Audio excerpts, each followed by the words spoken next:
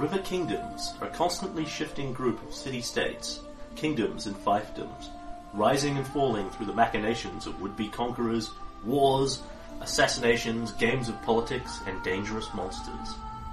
South of Brevoy sits the Stolen Lands. Stolen from what and when are a matter of some debate. Currently overrun by bandits and monsters.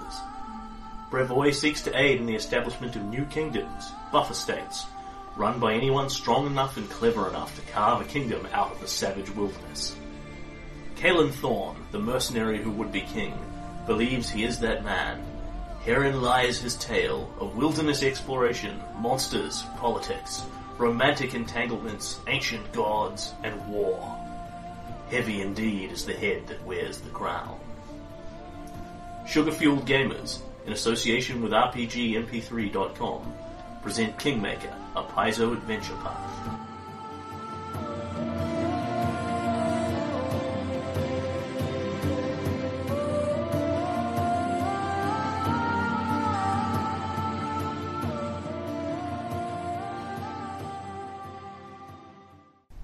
A word to our listeners.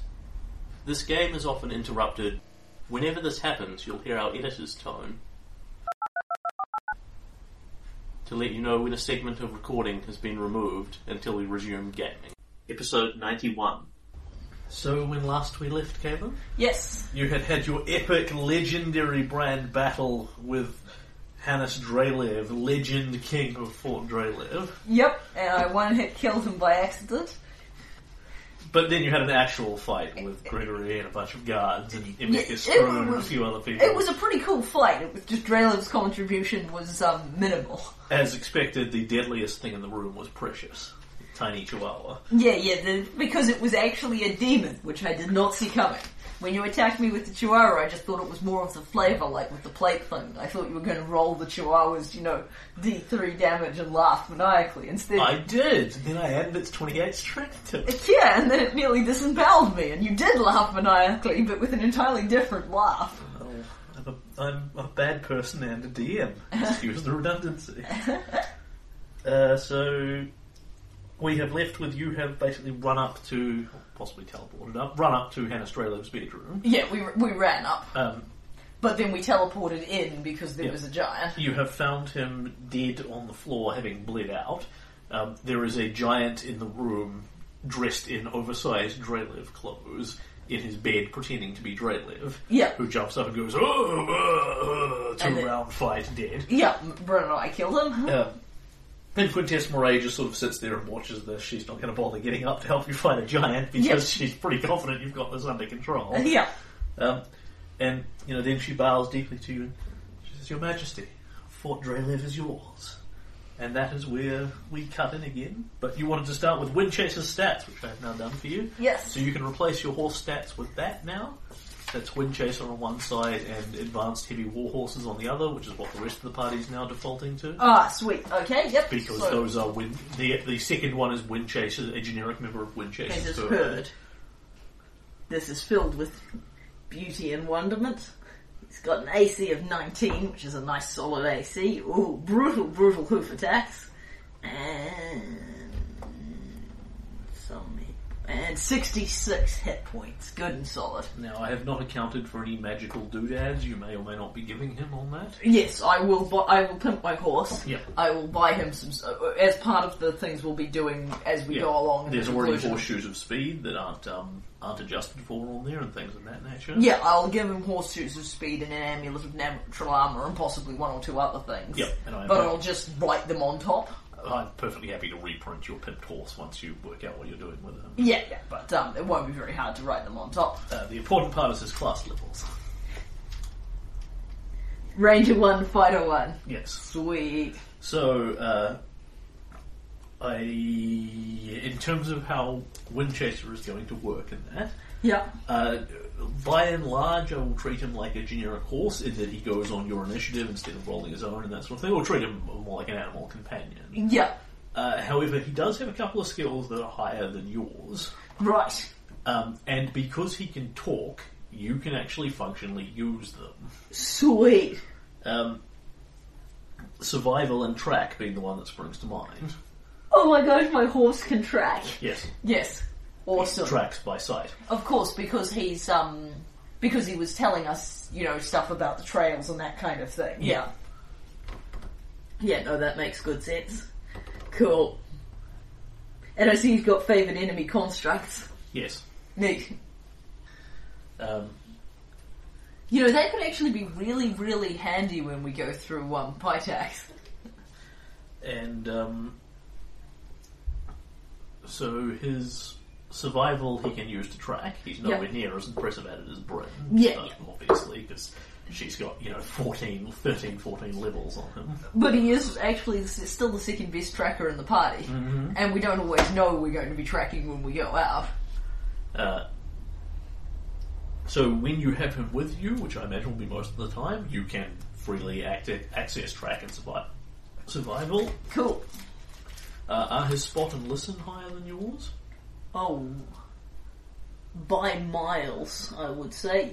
His spot certainly is. Yes, his spot and listen both are. So they're the ones that are likely to come up, as opposed to his climb jump swim, which is there if you need to reference it, but I don't expect him to be doing that as default action. Yeah.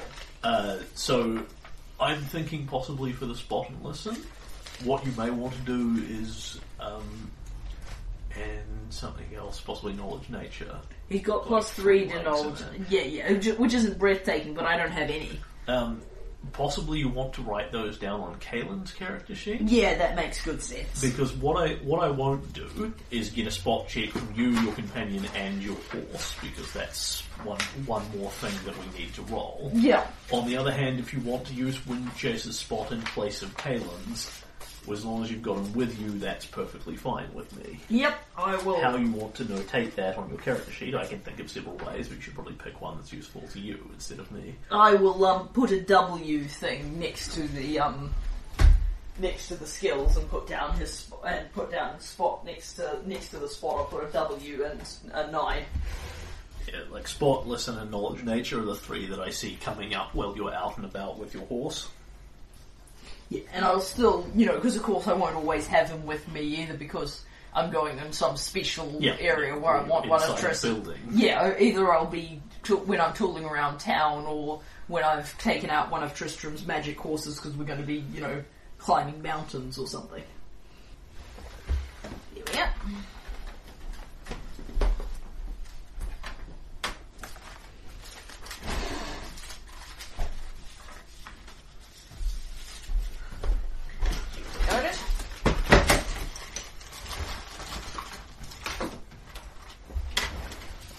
Okay, and then we can go to whatever you desire in Fort Drayliff. Quintessent Murray to begin. Seamus Quintessent Murray to begin with. Alright, so let me just find her. Lady Quintessent Murray. So, as I say, she stands up from the bed. She will basically, as you do this 2-round off-screen fight with the giant, she will stand up from the bed, will pull out her breast dagger and just sort of, watch, but sees no actual need to intervene because you and Bryn annihilate a CR7 giant without blinking. Yep. At which point she will sheathe it back in her breast. She bows to you in a deep curtsy, smiles, and says, "Your Majesty, Fort Drayliff is yours," or whatever you should choose to call it going forward. I will have to think on it. Thank you for your help. And Carolyn will come over to her and give her the arm clasp. Yeah, she gives you a very weak grip and looks well, slightly confused at it. You imagine most men prefer to hug her. Yeah. Welcome to my service. I am pleased to be here, my lord. Or Your Majesty, King Kaelin, whatever it is you desire most. Folks mostly call me Kaelin, or King Kaelin if we're being formal. As, what? Oh, sorry, it's been a bit of a day. What do we do now? I suppose we should, get his body downstairs. What about Emechus, Lady Pavaretta, Gregory? Gregory booked out the door. I imagine he's still running. I wouldn't think we've got much shot of catching him now. Amicus and I cracked a deal, and he teleported out and took his sister with him. I killed the dog. That thing was mean. It's a demon of some kind, I think. It was. Yeah, I don't think she saw any of that. I think she was gone before the dog turned into a giant monster.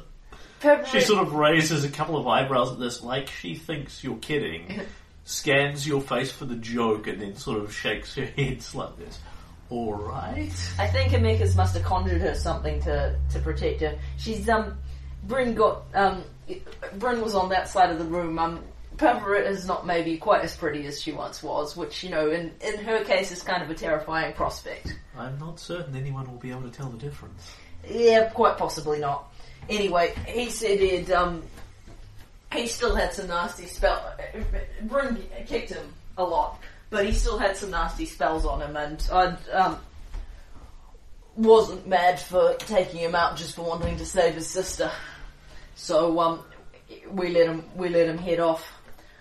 He said he wouldn't be coming back. I don't think there's a lot to hold him here. And your army is outside the castle gates, ready to break in. I heard the banging and the screams of fire. Mm-hmm. I imagine that's your people's work. Yeah, we should probably tell Svetlana to stop setting the building on fire. In the courtyard are a band of 24 giants, but I don't anticipate any problem with them. I have taken the liberty of persuading the leader that his service in Fort Drelev has ended in exchange for certain favours. All right, she says, and makes this slightly ambiguous gesture that looks vaguely like rubbing fingers together. Not as in she sexually wild him. Yep. It was giant. Yeah. I didn't think that was what that was what it sounded like. I heard that in my head as soon as I said it, and I'm like, no. She needs to be clear, that's not. But she said, I have that situation under control. Once we have a way cleared for them to depart without incident, I'll see them on their way. Unless you would prefer to destroy them, well, you can. But they are likely to fight back and inflict several casualties. Nay, if you've got to deal with them, that's fine. I'll just explain to them they're not to be coming back. Alright, well, let's get out of here. Let's get out of here and go open the place up a bit. Caleb is going to pick Drelev up on the basis that his corpse might be handy for convincing people that we've got a bit of a regime change thing going on. Yep. And I am planning to search his body at a discreet moment where I'm not doing it in front of the decks. And so Quintessa will then lead you down towards the main courtyard and the main gates. Unerringly, she knows the palace like the back of the castle like the back of her hand. Unsurprisingly. Several guards sort of openly rush up to challenge you. And, sort of see the corpse in your hand. Yeah. See Quintessa with you. Quintessa holds her hand up and says, the king is dead, long live the king. Yeah. And they sort of, can you give me a sense motive check here?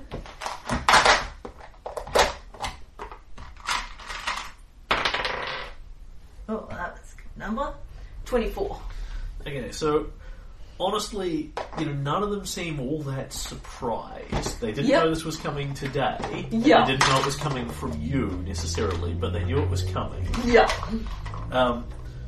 The vast majority of the guards are accepting of this, but not happy about it, because the ones in the castle are loyalists. They're not Drelev's heavy loyalists, but they're more loyal to him than your average soldier outside. Because there's a hierarchy. The dudes outside were only regular loyal, the ones inside the castle were extra loyal, and the ones inside of the palace were the ones who would literally die to protect him. These guys have a bunch of normal concerns of, well, King Kaelin is our enemy, what does this mean for us? Are we going to be disbanded? Are we going to be executed?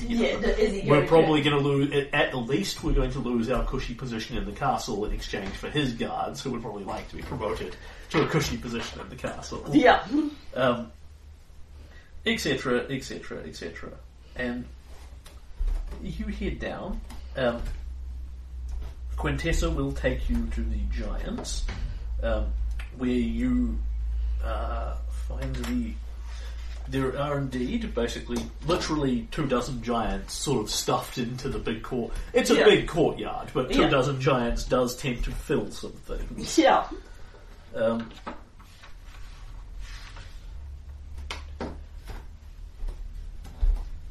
And you are introduced to Crag, the leader of the Hill Giants. Quintessa walks up to him. He's sort of got the big, giant, great club over his shoulder. Chris Murray walks up to him. Chief Crag, unfortunately, King Hanastraliv is dead, but that's nothing you need to be concerned about. This is Kalen, the new king of Fort Drayliv. Crag looks down at you. Kalen waves up at him. We're not getting paid anymore, are we? Afraid not. I think, Chief Crag, as your friend, it would be my advice that you leave here. King Kalen has magnanimously agreed to let you go about your way. If you say so, Quintessa. You can add any writers onto this you desire. If you boys want to head on out, we'll make certain that you make it out safely.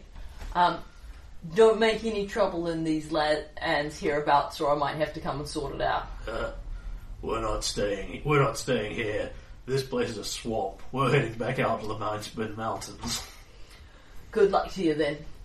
And Kalen will glance at Quintessa and make, motions as if he's prepared to pay whatever he promised. She shakes her head slightly and smiles and dimples at you. Leans in. She smiles, dimples at you, leans into you. Thank you so much for your magnanimous generosity, my liege. Leans over, kisses you on the cheek, and whispers in your ear, "I've already taken care of it," and several other details. Yeah. All right, and yes, we will, and I will arrange with the army to let the giants out and let them depart the city. Yeah, and your takeaway from Crag is basically this is the previous sense motive check again. Yeah. Your takeaway from Crag is basically he and his giants can see that they're going to lose this fight. They're going to lose it. They'll go down bloodily swinging. They can take a decent hole full of people with you because an army of hill giants, which they literally are, it's like a 25 strong army of hill giants, is nothing to sneeze at. Yeah. But it's a question of when they die, not if. Yeah. And Crag seems completely persuaded by whatever deals and arrangements Quintessa has made with him in advance. Yeah. This is just a done deal. Like, as soon as he sees Drayliv's corpse, he just sort of goes, okay. Yeah. We're good. And you get the impression that he gives absolutely no fucks that Hannes Drayliv is dead. Yeah. This is purely a mercenary relationship. Yeah. Hannes is paying them probably in literal gold as well as, food and whatever else they get here. Yeah. And when he says he's going to piss off back to the Mindspin Mountains, he has no reason to lie to you. Yeah. And that's where the giants had presumably come from in the first place, so you basically, Quintessa will go to the gates, order the troops to open up the gates. Everybody seems very comfortable following her orders. Yeah. They open up the gates, your armies come in, your commanders get instructions, right, we're all moving out of the way, the army of hill giants is going out, we're going to send several scouts to shadow them, basically all the way back to the Mindspin Mountains to make sure they actually go there. And also to make certain nobody gives them any trouble in our territories. Yeah, they're literally going to escort them out of the city under armed guard. Yeah. Once they're out of the city and start moving off west away from Fort Drayliv and out of your kingdom, that'll take them vaguely towards Daggermark again. Yeah. Then scouts are actually going to follow them to ensure they end up where they're going. Yeah. And, they're giants, but they're not stupid by any stretch of the imagination, so they'll presumably pick their way around Daggermark's civilized realm as opposed to walking through the middle of one of their cities. Yeah, yeah. Oh, good. All good. Giant problem taken care of. Giant problem taken care of. Alright, so at this point we, invite the commanders into the castle. Kalen will stop carrying Hannes Drayliv around, put him down somewhere, and loot his body. Oh, I don't know if you remember this one from something that the character would know from a previous meeting you had with Quintessa Moray in the Temple of Eristil a while back. She's wearing this, very skanky-looking, belly-revealing, low-cut top that's actually a glamored armour. Yes, no, I definitely remember that. She can be covered up and sexy simultaneously. Yep. It's sexy, bordering right on slutty. Yeah. 1 inch less fabric and it's just slutty. Yeah, but Yeah, Kaelin doesn't mind. Yeah, Kaelin's okay with that. Is it better or worse that it's an illusion? Kaelin doesn't dwell. Kaelin approves of the fact that she's actually wearing armour. Yeah. Because he approves of people taking care of themselves, and particularly women. But he's not. If she wants to look all hot and revealing, Kaelin's not totally heartbroken or anything. All right, and at this point you are hauling your army commanders in. You are probably headed for a large amount of meetings. Yes. At some point in here, you can haul up. You can loot Hannah Strayliv. Yep. And you're endeavouring to conceal from Quintessa that you are doing this.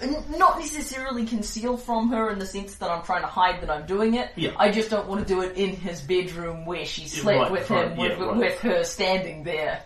Because it really underscores the whole, you slept with him and then you organised his death thing, which I don't think she should feel particularly bad about, but I don't really want to rub in. But she's going to become aware that you've taken Drayliv's stuff, because otherwise you're going to need to. It wouldn't be hard to conceal from her and sell it on the quiet. No. I'm totally not trying to keep it a secret from her. I just don't want to do it right there. At which point, probably not immediately, but somewhere in here, when she becomes aware of this, she will literally just tell you what it is. Sweet. Because she knows exactly what gear he is wearing. Yep. Mm-hmm. Okay. Or at least, when you wave this and that and the other thing in there. Yep. This is now pointless to you, but you have a master set of keys to Fort Draylev. Yep. Mm-hmm. Draylev has 3 potions of cure serious wounds. Oh, very nice. Yep. Plus 3 breastplate. Nice. A plus 2 defending Eldori sword. Ha. To up his AC. Yep. Yep. A belt of, I think it's giant strength, plus 4. Yep. Just like Kaelin's. Mind you, I think some other people in the party might like to see that. An amulet of natural armour 2. Very nice. Sounds like something Winchester might like. A cloak of charisma 4. Ooh, nice. Tristram's already got the good upgraded one though, doesn't he? I think so. And Svetlana certainly does. Yeah. Because she now wants them as well. Yeah. A ring of protection plus 3. Ooh, pretty. Yeah, like he had some serious gear making up his. He has 27 AC by my count. Yeah. That is definitely on the other. No, my ring slots are full. Someone will want it. His other ring. Yep. Is a ring of evasion. Ooh. That is seriously classy. I'm sure someone wants that. Because the NPCs don't fill the wrong slots as fast as I do. Has to be someone who's not wearing 2 of them who doesn't already have evasion. Obviously, it's not much use to Bryn. He has 2 potions of lesser restoration. Ooh, nice. Could definitely go for some of that. Yep. And that's... And what is literally in his pockets, in what's basically a go bag, there are several very valuable looking gems. Yeah. You have actually seen some of this stuff before when you broke in through his secret entrance. Yeah. He had like a little hidey hole room down there. Yeah. And several of the things in there are now in his possession. Right, yeah. Among other things, this ring of evasion... God knows if I described this or if you remember it, this was now 15 sessions on ago. Yeah. The Ring of Evasion is one of those Tiger Lord Barbarian ones. It's made of green wood and has a snake and a lizard fighting on it. Oh, cool. That's awesome. Yes, so he has a big pile of gems on him as well. I can give these to you all one at a time. I can just give you X Goldo gems. I probably, give me the gems one at a time. Okay, so you have a yellow topaz worth 500 gold. Cool. A deep blue sapphire worth 400. Cool. An amethyst worth 300. Yep. A ruby worth 200. Yep. 4 pearls worth 100 gold apiece. Perfect identifying ones. Yep. 4 moonstones. Yep. And Dreliv's crown is also worth money, although Yeah. How much are the moonstones? 50 apiece. Alright. Yeah, I don't know if that's treasure or if it belongs to the castle. I mean... Broadly speaking, it belongs to the ruler of Fort Dreliv. Because, Yeah. if he died, it would be given to his son if he had one. His heir if he had one. He didn't have a child. God knows what his heir status is. Yeah. To be honest, with Dreliv, you'd guess that he doesn't have one because that would just be encouraging his heir to stab him in the back. Yeah, absolutely. And that is it for what he has on him. It's only maybe 100,000 gold worth of gear. Yeah, that's nice. I mean, he is the king. Yeah. I mean, I'm wearing quite a lot of money on my personal bag. Admittedly, I know how to wield a sword. And at this point, I think we're probably down to a lot of lengthy meetings and that sort of thing in terms of what you're organising and where and that. Yep. So, at any point, how much of this you want to roleplay versus just info dump is up to you.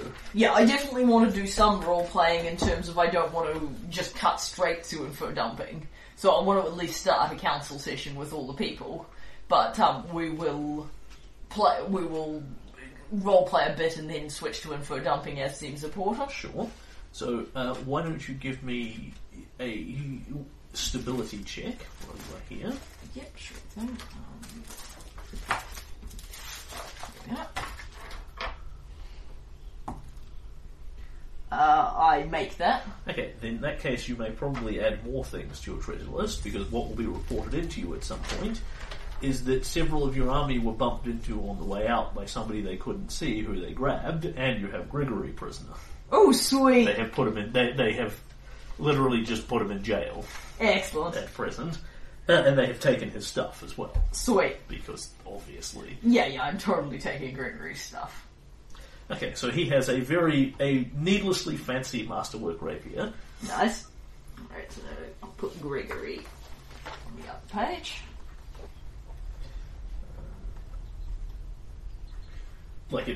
It's not actually so much that it's super awesomely well made, it's just ridiculously shiny. Yep. He has a +2 chain shirt. This stuff you would actually have to identify because Quintessa doesn't know what his gear is. Yeah. So, but you know, assuming I give it to Michaela over the course of a number of days. Yeah, fair enough. And he has another +4 cloak of charisma. Yep. Because you just cannot have your charisma high enough when you work for Hannes Dracula. Yep. And that's pretty much it. He has several other things, but nothing. Yeah. Cool. We have Gregory in jail. Happiness. Yep. Callan rejoices. You also have Lynette in jail as well. Right, yeah. In the sense that she's gone out and rather than starting a fight with all the troops, has more or less surrendered to them. Yeah. They've just kind of stuck them all in Fort Dreliv's jail arbitrarily. None of them have been tortured, ill-treated, or even put in poor quality conditions. Excellent. Yep. So we'll need to sort They're that just out. in a holding pattern. Yeah. So we'll need to sort that out, but that wouldn't be my first priority. Yes. So. Yep. So you are in a mini council meeting at this point? Yep, so I think, we will send word back to Alex Rest to let them know that we have, liberated Fort Dreliv, which is definitely how we're spinning it, and to send word that, Lord Tyrion's daughters should be, we'll send some scouts to say, Lord Tyrion's daughters would probably like to, return under armed escort to Fort Dreliv. Hard to argue with. So we'll send for Cassandra and whatever the younger girl's name was. Tamari, I think. Tamari, that's it. I knew it was pretty.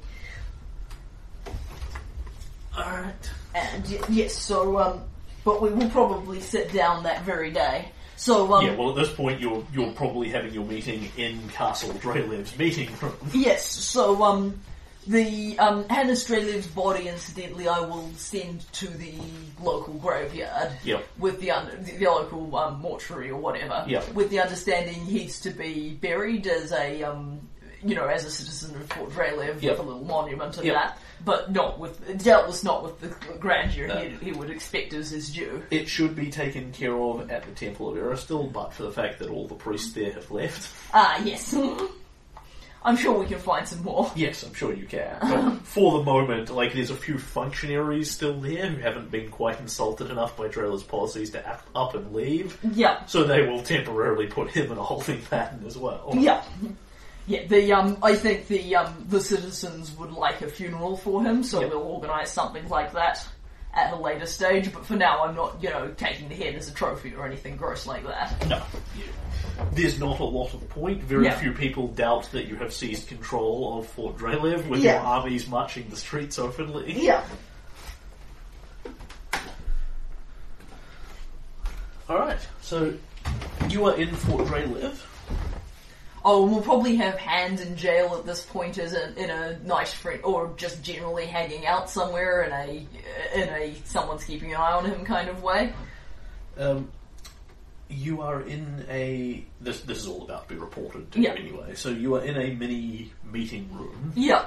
Or, sorry, you are in a fancy meeting room. Yeah. It must be said, it's not super fancier than yours. Yeah. It's just... What you have in here are a lot of things like bejeweled chalices and pointless niceties. Yeah. So in here you've got Kaelin, Yep. Svetlana, Michaela, Tristram, Bryn, Yep.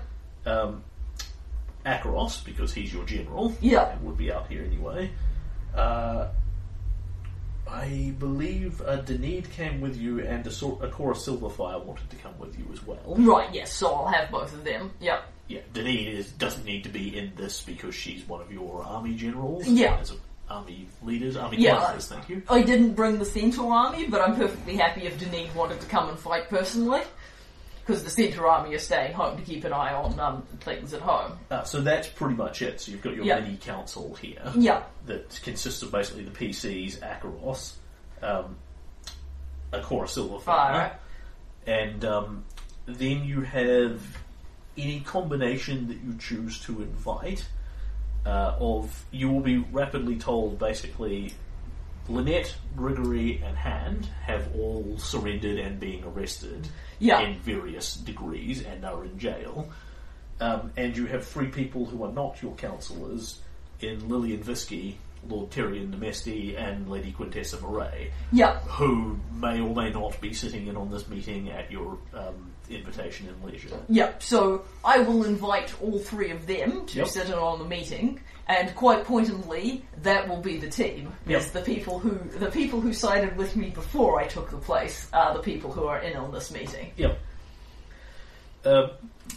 So Quintessa, politely introduces herself to everyone here who doesn't know her, as does probably Tyrion and Lillian, slightly less politely. Yeah. Courtly. Quintessa is full of courtly graces. Yeah. And then as soon as they can, Lillian and Tyrion go and sit on opposite sides of the table, but as far away from each other as they can, so one up by your head and one on the other side down at the tail. Yeah. Quintessa endeavours to put herself around the middle, vaguely closer to you, but not sitting at your right, not endeavouring to sit at your right hand. Yeah. In fact, she will sit next to Tristram, who is quite happy to just plant himself in the middle of the table. She sits on Tristram's side, closer to you. Yeah. And that's the table. Alright. Kaelin will sit himself down at the head of the table with an air of taking his rightful place, frankly. Feet up on Not quite feet up on the table, but he sits, he's a big man and he sits down at the head of the table with an air of comfort. Which it probably doesn't surprise you to learn you are sitting in the biggest, comfiest, gold-gilded chair that is obviously Hannah Strelev's. Yeah, actually, he'll sit down relatively comfortably and then he'll stare at the chair for a moment. Yeah. Bloody hellfire. People do spend money on some funny things, don't they? This one's pretty, but really uncomfortable. It's kind of lumpy and hard. And Tristan says, mine feels fine. Anyone else? Quintessa smiles. Perhaps the good queen would care to trade chairs with me. Perhaps we can get another chair brought in. Yeah, this doesn't seem like the sort of problem we have to bother ourselves with. Literally, Bryn's sitting in the queen's chair, which is delightful looking, but for some reason is lumpy, hard, and pointy. Oh man, that's pity. And Quintessa obviously knows what the gag is here. Yeah. Hence she's happy to swap, but that would give her the queen's chair, so Bryn sort of just glares at her. Yeah. And some functionaries bring you in a neutral Different chair. Yeah. Alright. Yes, it is petty and pathetic, because that's basically what Drelev's marriage was about. Yeah. I obviously didn't improve his life, but I feel that unmarrying them was a net good for all concerned. You actually probably need to bring in a few chairs anyway, because there are not enough for all the people. Yes. Because Drelev's council was we. There are literally... Teat. There are not so much name tags around the table, because that would be redundant, but there are markers of positions and insignias and that sort of thing. There's a chair for the queen, a magnificent chair for the king, a beautiful but uncomfortable chair for the queen, a chair for the magister, Emeka Struan, a chair for the councillor, a chair for the high priestess, and that's it. There isn't one for the grand diplomat, there isn't one for the marshal, there isn't one for the enforcer. Oh, there is one for the treasurer for hand. It's just a chair. There isn't one for the general, there isn't one for the warden, and there isn't one for Quintessa. Nasty. She doesn't get a chair. Yeah. She does now. Cheers for all. This is what it's like to be blind. No one's getting Raj treatment. Alright. Well, welcome to Fort Drelev for those of us who are just arriving for the first time. We need to think about what we're going to do with the place now that we've finally gotten it. And what we can do for the people of Fort Drelev, who are naturally inclined to be, I think, a little worried now that they've been conquered and all that. It is good to be back here again, says Lord Tyrion, looking around, sitting in his councillor chair. Yeah. Again. The people will no doubt be disturbed by what they've seen here today and for a great many weeks to come, but I am certain, based on my personal impression of you, Your Majesty, that we will be able to assimilate them into the wider kingdom of Stagthorn over time. I am certainly hoping so. It's our first kingdom that we have conquered, as opposed to and kill or glance over at Akora being invited in, as you will. But Drelev certainly went out of his way to give people a distaste for him, which will hopefully help to bridge the gap. So it is through then? Says Lillian with a big smiling face. The king is dead? Yeah, I had him taken down to the. I had him taken down to the mortuary. I had him taken down to the Temple of Eristal. There's still a few chaps down there. In your face, you spineless, weenie, fat, tax-taking bastard. He had every bit of it coming, I assure you. It was a bit weird, really. I wasn't, he came up to fight me, and I was fighting with the 8 guards, his 8 or so personal retainers, and I stabbed him once and he disappeared, and I thought he'd, teleported or something, but he bled to death up in his bedroom. He had some kind of contingency spell on him, and protection provided by Magister Emeka Struan, says Quintessa quietly and smiles.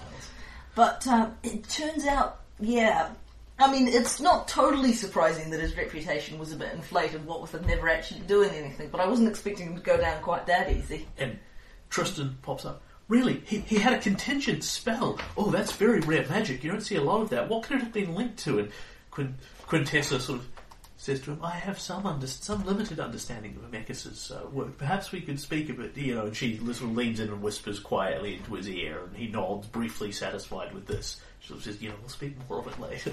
Later would be good. I say it's The Caleb. contingency indicates that he wasn't a graduate. I understood he'd gone to the... later. Sorry, continue. I'm sure we'll do the important business later. Yes, so, yes. Caleb will smile a little bit. Yes, very dead. The, Amicus and his sister, took the opportunity he provided to them of, departing Fort Drelev forthwith and taking none of their baggage. He didn't sound like he was planning on coming back. And we have, Gregory, and Caleb will take a moment to have a big vangy grin, Lynette in hand in the cells for the moment. I've no quarrel with either of the latter two, and we'll be heading down there to talk things over with them and let him out later on once we've settled business. Yeah, so Ross had we picked up after the parley. Lynette came up and surrendered to the troops. Good looking girl. I didn't see Gregory. We took care of that one, says Lillian. He bumped into the troops while sneaking out invisible. A unseen, but not unheard for such a fat man. Some of my boys took care of that. Your boys? You mean my soldiers? Well, no, they have had some special training from me over the last several months to be on the lookout for exactly that sort of trick. You had no part in the two of them start glaring at each other.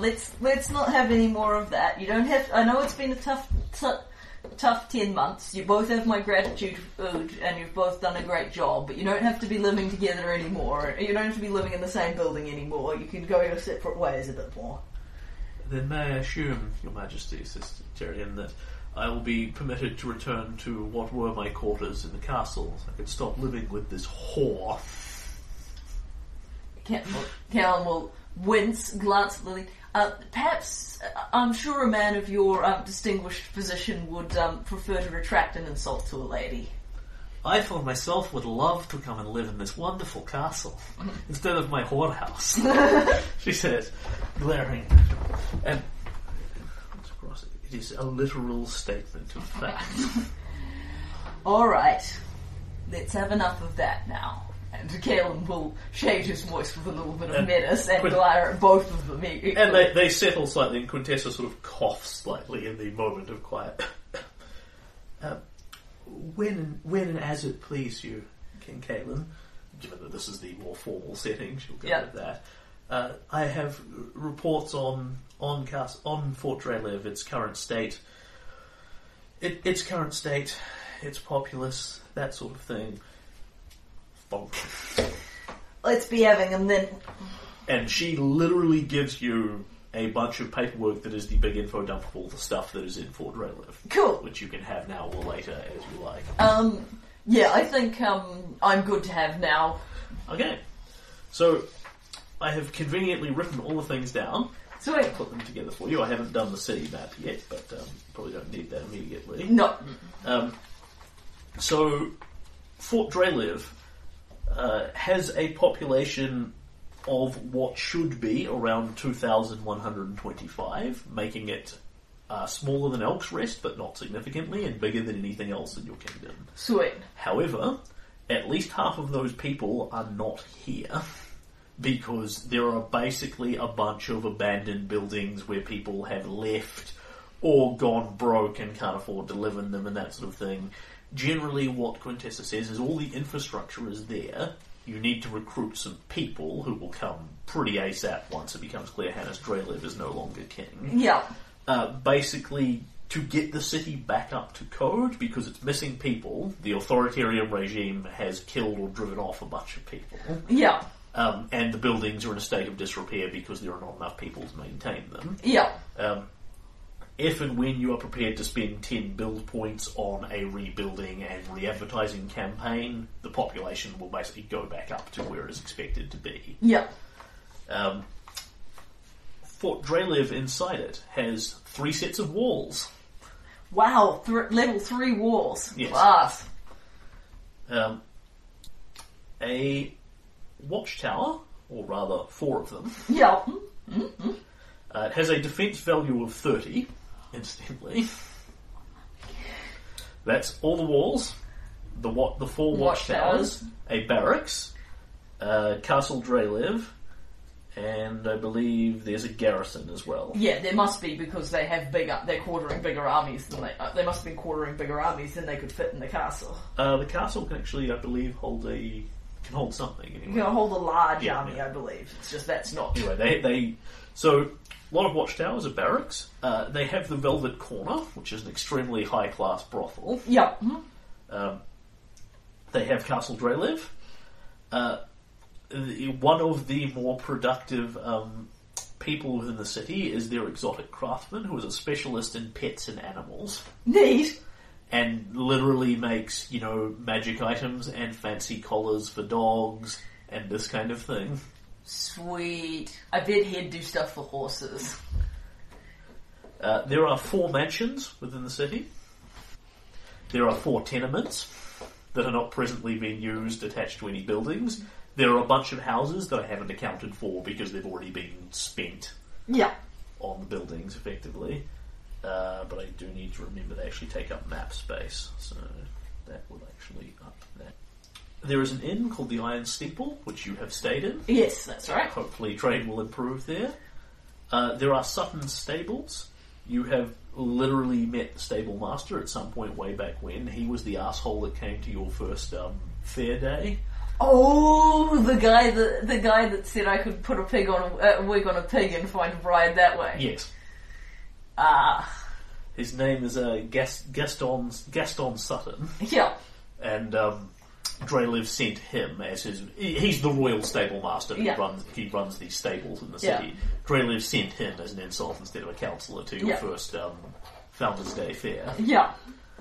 You have a couple of general goods stores. You have a shrine to Nadira, the goddess of tragic love. Ah, yes, that. The Oh, Big yes. Tianzai one. Of course, because he took the deal with He her. took a deal with her to build a shrine to... not actually to build a shrine to. He took a deal with her to build his city City on on- Water's Edge, which But he he's did. presumably And done then, more along As the way. he has Nadirans within the city, Yeah, he yeah, has built a built shrine to at some them. point. Notably, he doesn't have a temple to Abaddon. Quintessa tells you that he should, but he doesn't.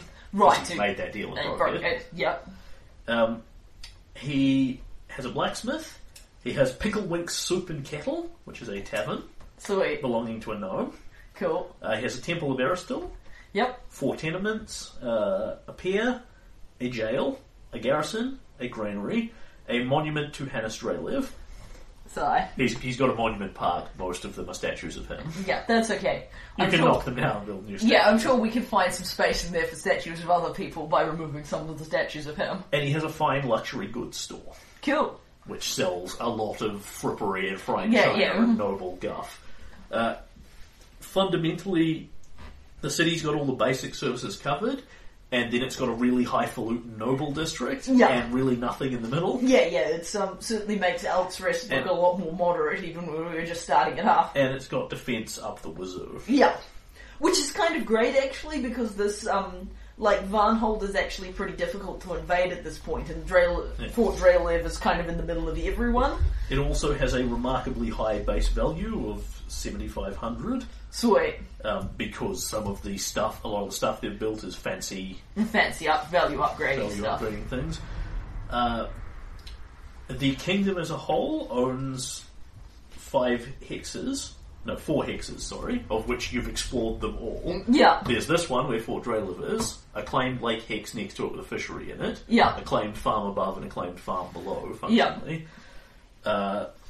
Giving it a consumption of what is effectively -1. Right, yeah. So Fort Drelev produces more food than it actually eats, so Yeah. when you fold it into your city, you will lose consumption instead of gaining it. Sweet. Albeit, that probably isn't true by the time you claim a bunch of hexes when you live there. To join us But up, functionally, yeah. it's got a consumption of 1 because you can't have an excess of production. Yeah. But that's effectively what they've got. Sweet. And it has an army, who are now yours if you want them, maybe, and there will be, debate around whether or not that's a good idea. Yeah. These are not the palace guards, this is the army outside in the street, the one who Tyrion is presently in a sort of control of. Yeah. He has control of bits of it, and the rest of them have decided not to fight for Fort Drelev. Yeah. They are Fort Drelev shields. They are a huge army of humans, 500 warrior 3s. They know the tactic hold the line, where they get extra defense to go with their 30 defense value. And they have healing potions. Nice. That is classy. And this is now all player-facing information. Thank you very much. I'm admiring his counsel. And, yeah, she has written you a report that specifies, what these things are in a way of, this store adds about yay to the economy of the city every year, not literally economy plus one, but there we are. Yep. Alright. Lovely. And... Alright.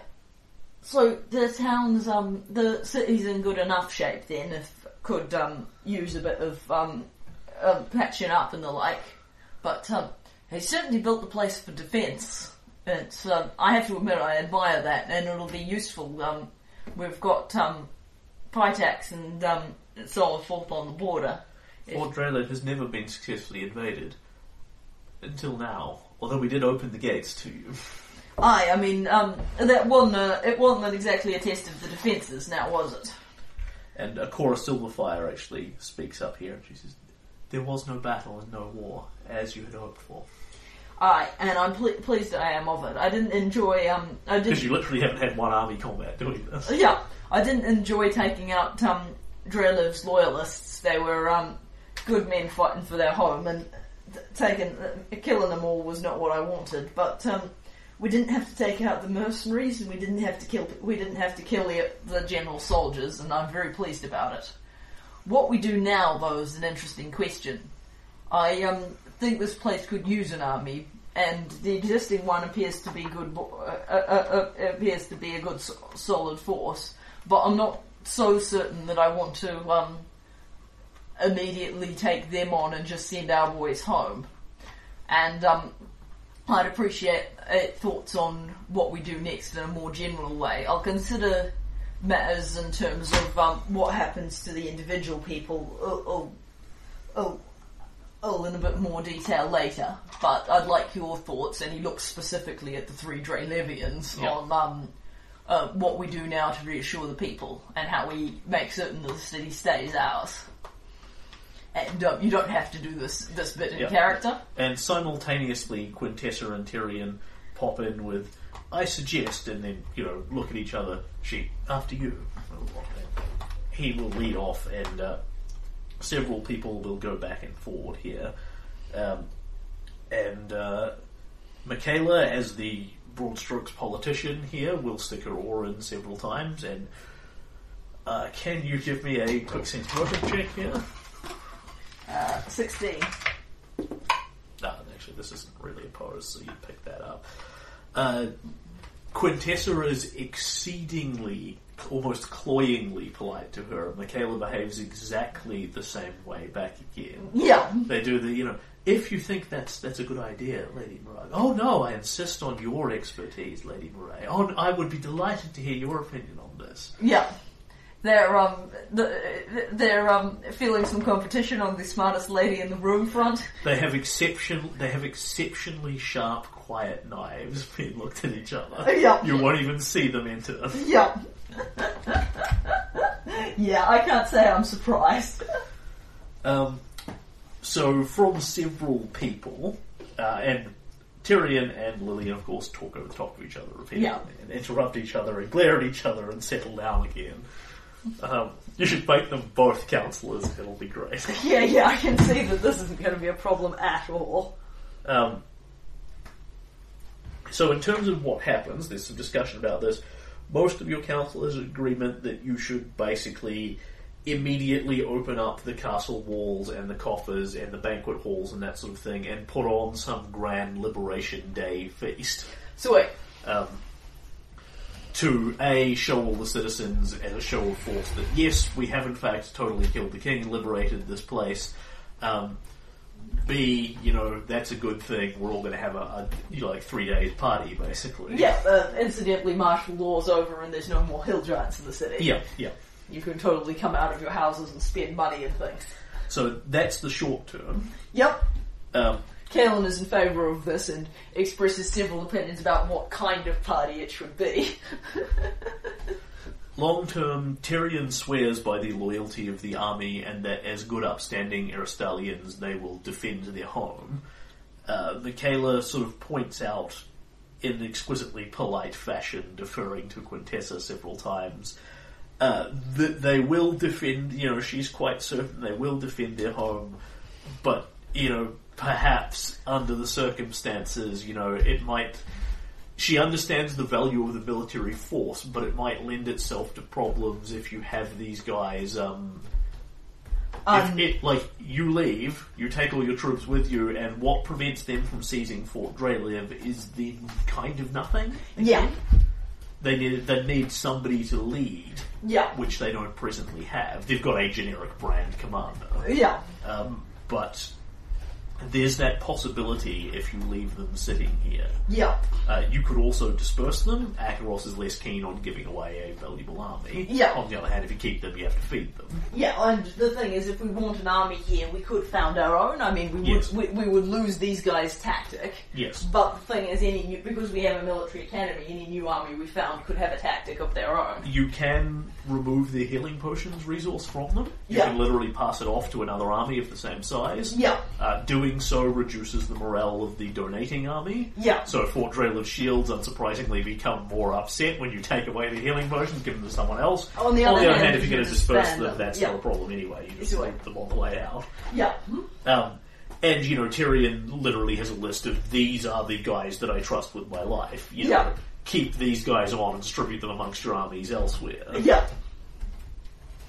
Yeah, so, Caitlin will talk it over with people, but we'll come to the decision that we will be disbanding Fort Drelev's shields. We may in due time build a new force, a new army composed of men of Fort Drelev, but it will be not entirely all Fort Drelev men, and consisting of guys that we know, and partly of guys we know, and led by a commander of our choosing style of thing.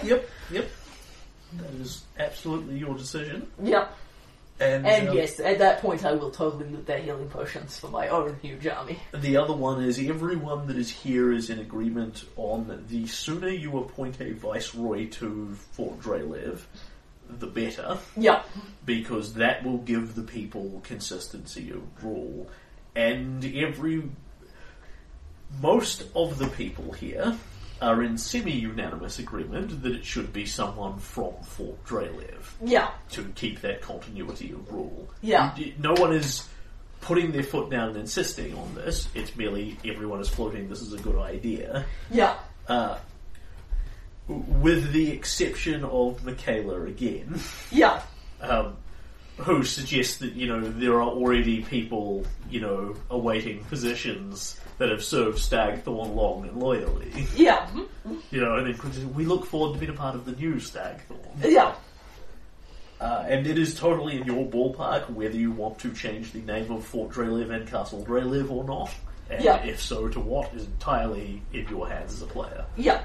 So, I will, actually... So, Kalen agrees that a viceroy should be appointed soon, and then moves the conversation hastily along, as though he doesn't want to have it with all three of his viceroy candidates. They talk about the pluses and minuses of his three viceroy candidates with all three of them in the room. That's hard to argue with.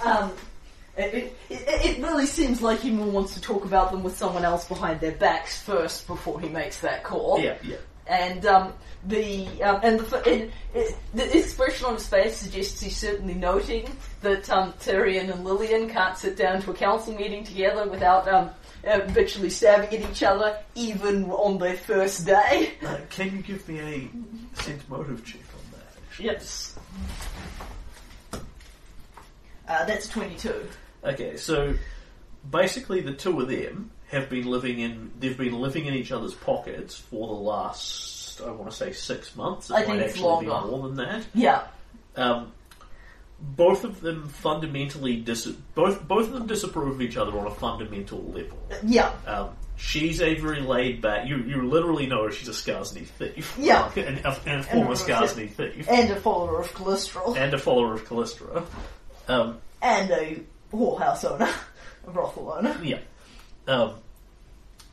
And Tyrion is a very right-wing Aristotelan who, Yeah. for starters, although he has very politely kept this opinion to himself, doesn't think that women should be in positions of such power, generally speaking. Women Yeah. have a place, and it isn't here at this table. Yeah. He has not expressed this view. He is certainly smart enough and polite enough to not wind anyone with it. Yeah. But that's the sect of Aristotle that he follows. Yeah.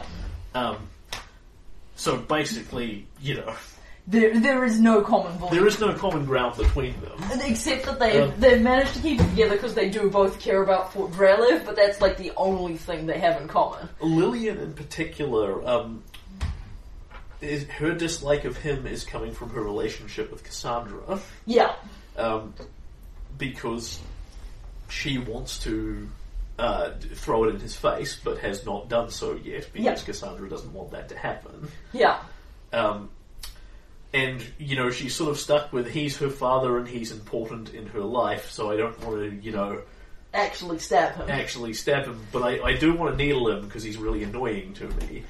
But for the most part, these two can be civil to each other, but you're not going to see it for several weeks. Until they because they have been living in each other's pockets, and both of them are locked in a position where they absolutely need each other. Lillian could not have taken Fort Drelev on her own, but Tyrion also could not have done it without her hiding and sheltering him. Yeah. Both of them owe the other one, both of them are uncomfortably aware of it, Yeah. and both of them have been working far too closely together. Okay, that's What they very... need are separate projects for Yeah. a while.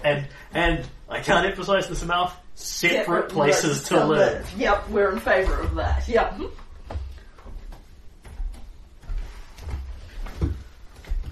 So it's not so much the relationship is always going to be that, they're probably never going to like each other. Yeah, but there is hope for a better reconciliation than this. Yep, that's good to know. Alright, and then Kaelin will note that he needs a viceroy as soon as possible, agree to having a big celebration, decide on at least temporarily dismantling Fort Drelev's army, and will ask the three of them for their opinion on what the citizenry would feel about keeping the name of Fort Drelev versus dismantling it. On the one hand, I've no particular liking for the guy. On the other hand, I feel I've dealt to that in a satisfactory manner, and I've had a good poke around the kingdom. I haven't spent that much time in the city, although actually more than you might think, and you'll smile at Michaela. But I have had a good poke around the land and gotten a chance to meet a good few of the people. And it strikes me that when I wasn't poking around here, I thought of this place mostly in terms of its dim-witted king. But there's a lot here to be proud of. This is a fairly mighty city, and it may have a few features in it which appear to have been crafted solely for the benefit of its lord. But there's a lot more here than just what he built, and the people have a right to be proud of what they have, and this is the name of the place. We can get rid of it now, but we could also say it's not just a monument to him, it's a monument to what they built. On the other hand, if they're feeling a bit pissed at him and minded to have a fresh start, I'm open to that as well. So Lillian pops up. Hannes had no friends within the city. Every ally he has alienated. Even those who stuck loyally by his side instead of looking to the future. And she looks over at Tyrion. Yeah. Were rewarded with betrayal. At least Lord Nemesti has managed to live through this one. Aye, so it's quite a few poor fellows didn't.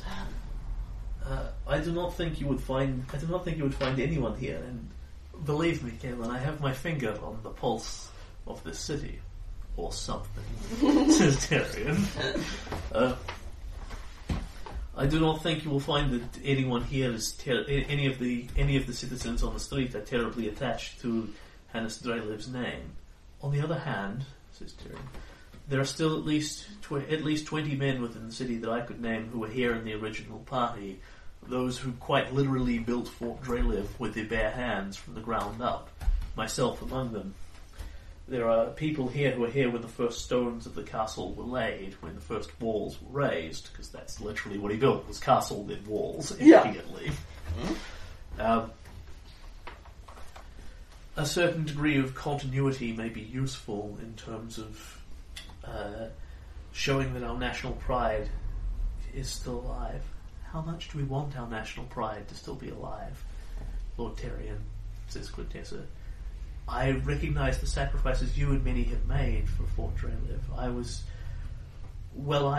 not in a position to build walls with my very own hands, nor would I have had the experience or the training.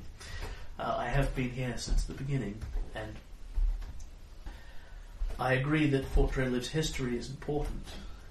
That of it that is true. Perhaps if King Kaelin has explored the lands long enough, he has seen something of what I refer to. I have run across a few monuments to Drelev's greatness. Some of them may have encountered some creative editing. I was particularly pissed, and I'm not speaking just here for myself, to discover the remnants of the Fey village he had slaughtered.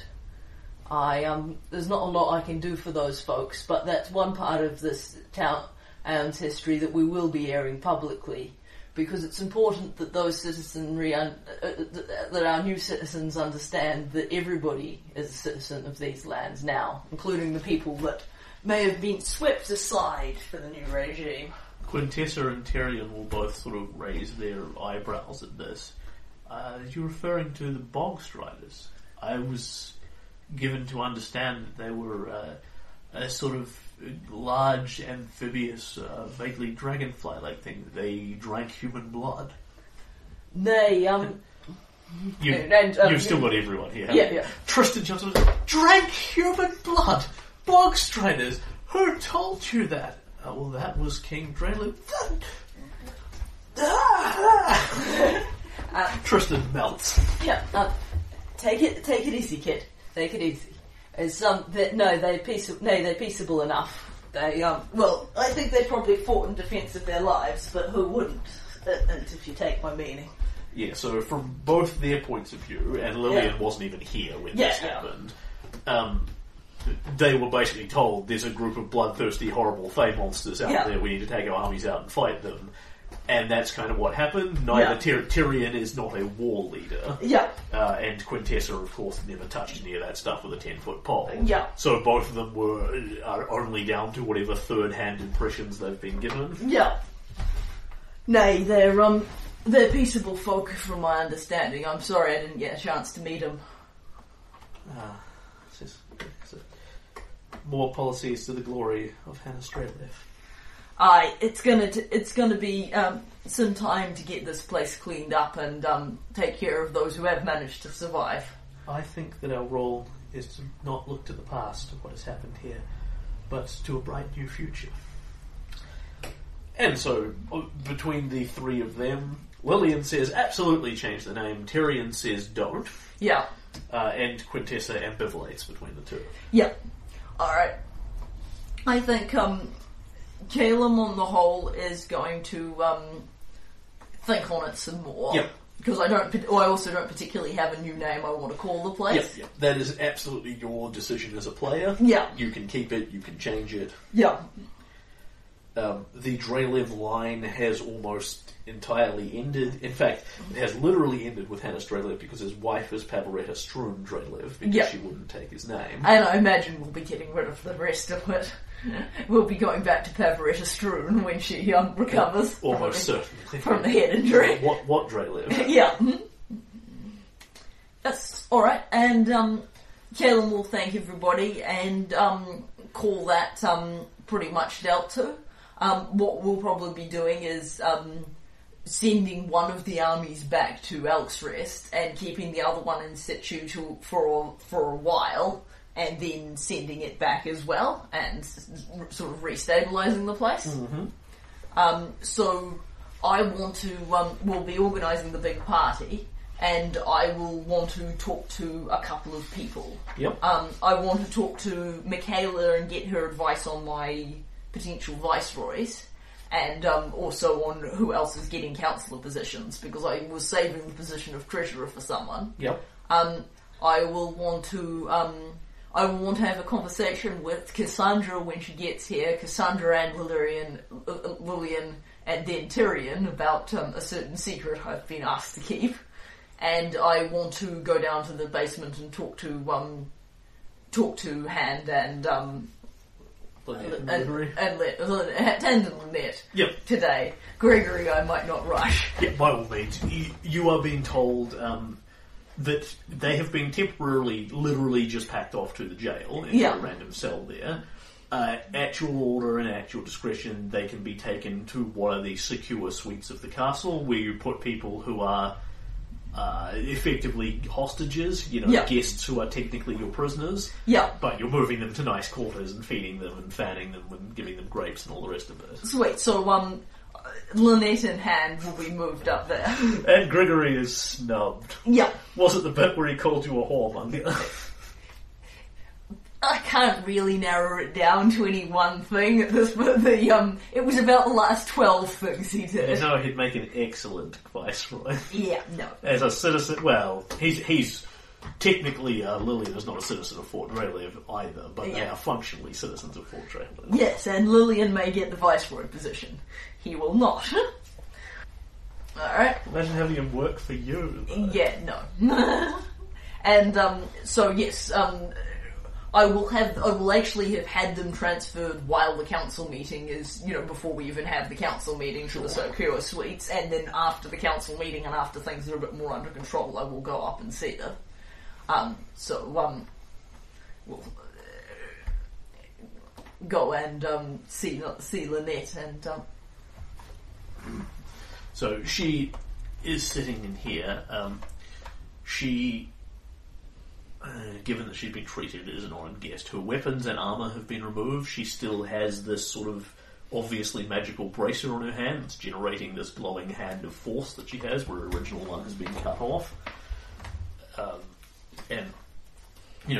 As you come in, she's basically sort of sitting on one of the fancy couches, eating a roast chicken, and she looks up at you, sort of swallows the bite, flicks the bone down with a tink, and says, "Well, to the victor go the spoils, come on in."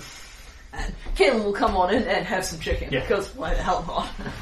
She's got chicken, she's got ale, she motions to the servant, another chicken and ale come in. Excellent. Kaelin will eat chicken and drink ale. It's a real satisfaction.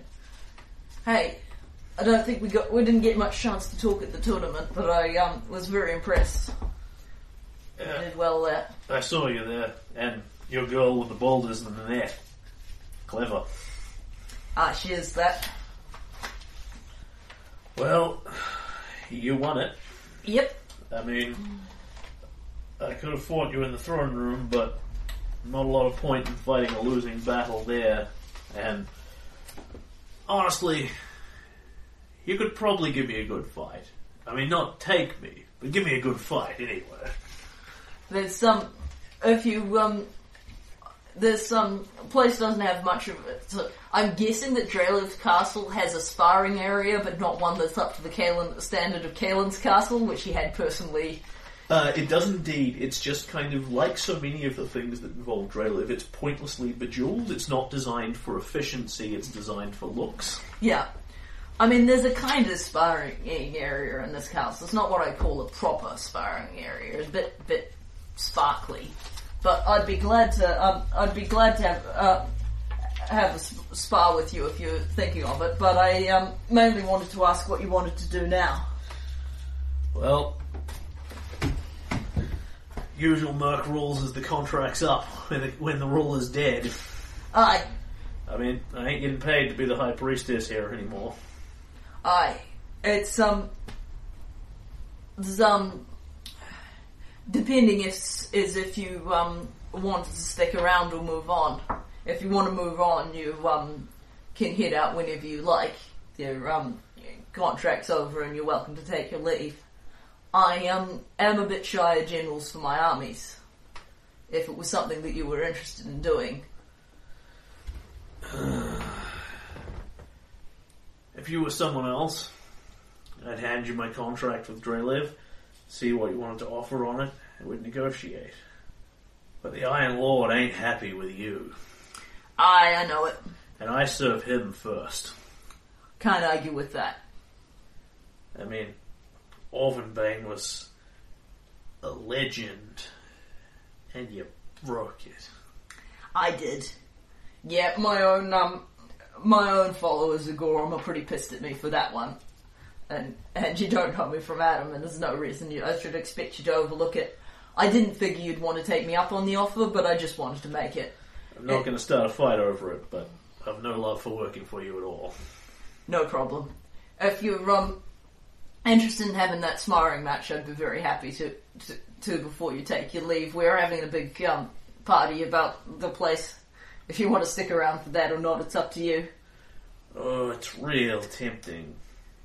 Oh, the party, sure. Yeah. The sparring, it's real tempting to take a poke at you, but on the whole, I think that's probably one of those things. I had an old friend, a monk named Tusky, used to say to me, never punch when you can think. This is probably one of those things where I should think instead of punch. I mean, beating the new King Bloody probably isn't going to end well. Know what I mean? Alright, fair enough. Oh, well, stick around for the party. You can move over to one of the regular guest suites, stick around for the party, and then be heading on your way. Thanks for being straight with me. Gotta tell you, big change to have someone who actually comes to me and tells me what they want to my face. In actual words, that mean what they say. You're going to be a breath of fresh air for this place. I certainly hope so. Look at who she's on the council with. Emeka Stroon is the biggest straight shooter on there. Oh my gosh, yeah, that is a lot. Look at the rest of them. Hannes Drelev, the Queen, yeah, Quintessa, and Grigory. Yeah, okay, yes, I can see where that was. Which one of them comes and gives Lynette a straight, unambiguous command, and we want you to do X? Yeah, I see the problem. And no, because you have destroyed Orvin Bane, you pretty much lose her automatically. She has no loyalty to Kaelin whatsoever, yeah. And you have actively pissed her off seriously. Yeah, and I'm not, I'm sad about that, but not in a way where he cares a lot. I'm not, my main thing was I didn't want her to die because, it's kind of a sad ending. No, I'm giving you the meta as to why you can't recruit her. It's because you broke Orvin Bane and she's a cleric of Gorum. Yeah, so makes very good sense. And unlike Sootscale and Akaros, she has no personal loyalty to you, so she just goes, no, fuck you. Sweet as. And I will go and see Hand. I'm not certain we need to play that out as a scene. Sure. I'm basically offering him... I'm not offering him the position of my kingdom treasurer. I have other commitments. Yeah. If he wants to...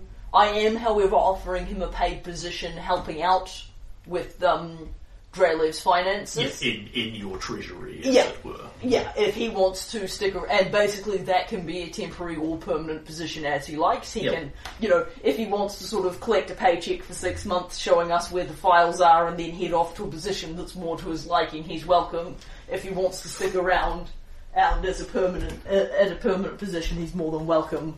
But I already have, people who probably aren't as qualified as him, but who I like better for the treasurer role. And in a totally, largely emotionless and unexcited voice, he explains to you at length the economies of scale and the various economies of the kingdom and rah, and essentially expresses that he was expecting this outcome because when the bigger kingdom envelops the smaller one, the guy in the smaller position goes to a lesser position, and functionally explains that becoming like the 2 or 3 IC in your treasury is functionally keeping him at the same status he's currently at. Sweet. He doesn't see it as a It's probably a very slight promotion, it's not a demotion. Yeah. And he's just perfectly happy with that. He doesn't seem to exhibit any It's not that he doesn't exhibit any loyalty to Port Drelef, he exhibits no interest in anything but its finances. It's basically the gist here is I bet he's got really great stats and will probably have better stats than any other treasurer that I could name. Yeah. But if I'm going to have a counsellor, I want a dude with a personality. And he's not even all that excited about the economics of being involved in your kingdom and all the new treasury business that'll involve. He's very dry about it. He understands it all. He seems to have a very good understanding of how your treasury works. Yeah. So, basically the role I have in mind for him is essentially being Fort Dreylev's treasurer. Yeah. Because I have a kingdom treasurer, he won't be the kingdom treasurer, but I imagine each kind of big territory has its own treasury standing. Yeah, Varn has a staff and that sort of thing. Yeah. You'll want to appoint a mayor of Fort Dreylev as well. Yeah. Oh, that's a good point. Like Varn as the viceroy still has a treasurer who is the treasurer of Varnhold, who is subservient to Leon at present. Yeah. But yeah, each of these people have staff under them, so that's no problem.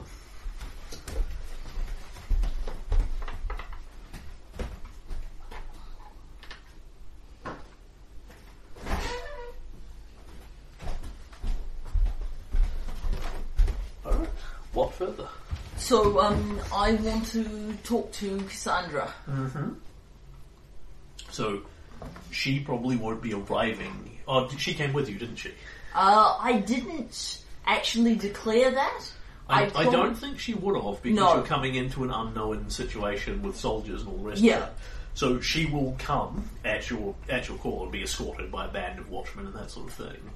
It'll be a couple of days, but I'm perfectly happy to just jump back and forward on this. Yeah, this is one I want to have this conversation because it pertains to my decision as viceroys. Yeah. So I will literally, if necessary, actually go out and meet her. Yeah.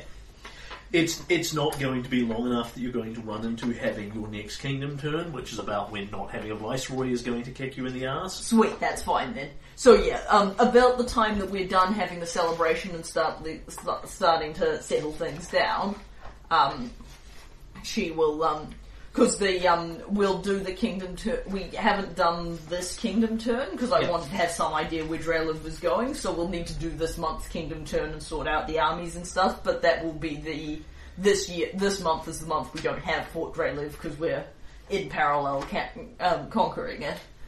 So yeah, I will, when she does arrive as we're closing down the party style thing, I will come and see her. And she will smile and curtsy deeply to you. And she says, Your Majesty, thank you so much for everything, for rescuing my father and for rescuing my sister and for bringing us back home again. I can spend tonight sleeping in my actual rooms again. And all my dresses are still there. You're most welcome, lass. Remember, you did a big service for me coming and warning Corwin about the army all those years ago. I remember how brave you were. This is a private meeting, isn't it? Yeah, this is just me and her. Yeah. She says, and I can see Lillian again. It's on that I wanted to speak to you. Your father and her are sniping at each other pretty fierce, although I'm hoping that'll calm down now they don't have to live in the same place. And I imagine she'll be very glad to see you. Now, the two of you asked me to keep this from him so that it wouldn't, or rather, you asked me to keep this from him so that he wouldn't make a fuss while he was still having to live in the same place as her. But that's not the situation anymore. And it's probably about time to be telling them the truth. What? No. Well, what is your plan here, lass? I'd be glad to let it stay your and her's business, but you've asked me to keep it from him, so it's kind of become mine. You can't tell him that I'm in love with Lillian. I mean, I've, her and I have, and she sort of flushes slightly and settles on. Her and I are seeing each other, which Kaelin can probably take the euphemism for, but she's been raised as a polite young lady. Yeah. And you don't tell strange men. Yeah. That sort of thing. In fact, you just don't tell men that sort of thing, Yeah. period.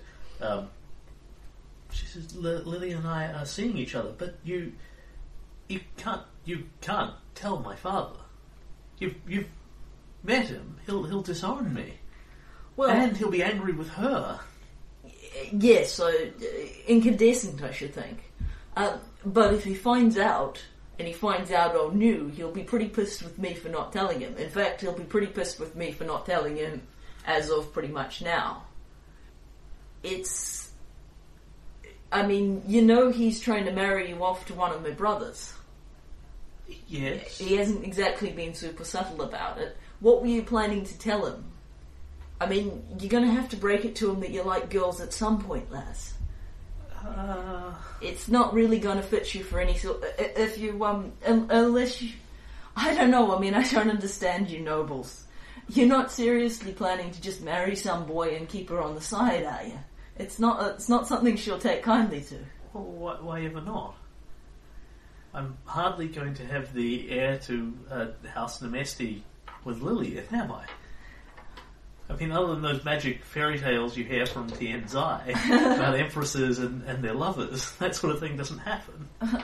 I understand that it's a bit more of a problem, but you know, you can adopt or some such. Anyway, it ain't none of my business. But lies don't end you anywhere good, I guess, is my concern. I mean, he's not going to insist on me getting married for a while, and he'll soften up over time. And if I did have to get married, we'll all understand it was political anyway. And I mean, engaging in appropriate relations with one's husband, 3 times a year is how many noble wives operate, and it's how it works. I was always going to marry someone I didn't love. I just can't fathom. I just can't fathom it. It's Have you talked to Lillian about this? I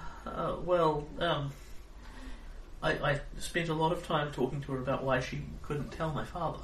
Yeah, but did he tell him that at some point you were planning to let him marry you off to someone else? It's understood. Yeah, but I mean, she's got some noble heritage from her from the family that she's part of, but she wasn't raised a noble. Yeah, she was raised at Skarsny. They're people you want to cross. Oh no! It's understood. All right, since more sure. Crud. Alright, that's 12. You find her capacity for self-delusion enviable. Yeah. She seems to have half a dozen reasons why this is all going to work out. She clearly doesn't believe some of them. Yeah. But if she papers them all on top of each other heavily enough... Yeah. Yeah. That's about what you can make out from this. Yeah. Alright. Except that she is absolutely dead sincere that the number one thing she doesn't want to do is tell her father, because she, whether it's true or not, she is completely convinced that he will disown her.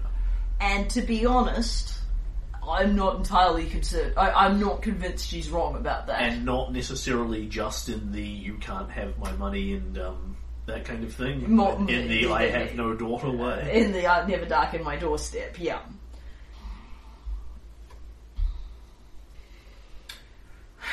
That does make for a problem. But it'll sort itself out in time. We've gotten along well thus far. Hi, with you all living in different bits in different kingdoms, it's worked out fine.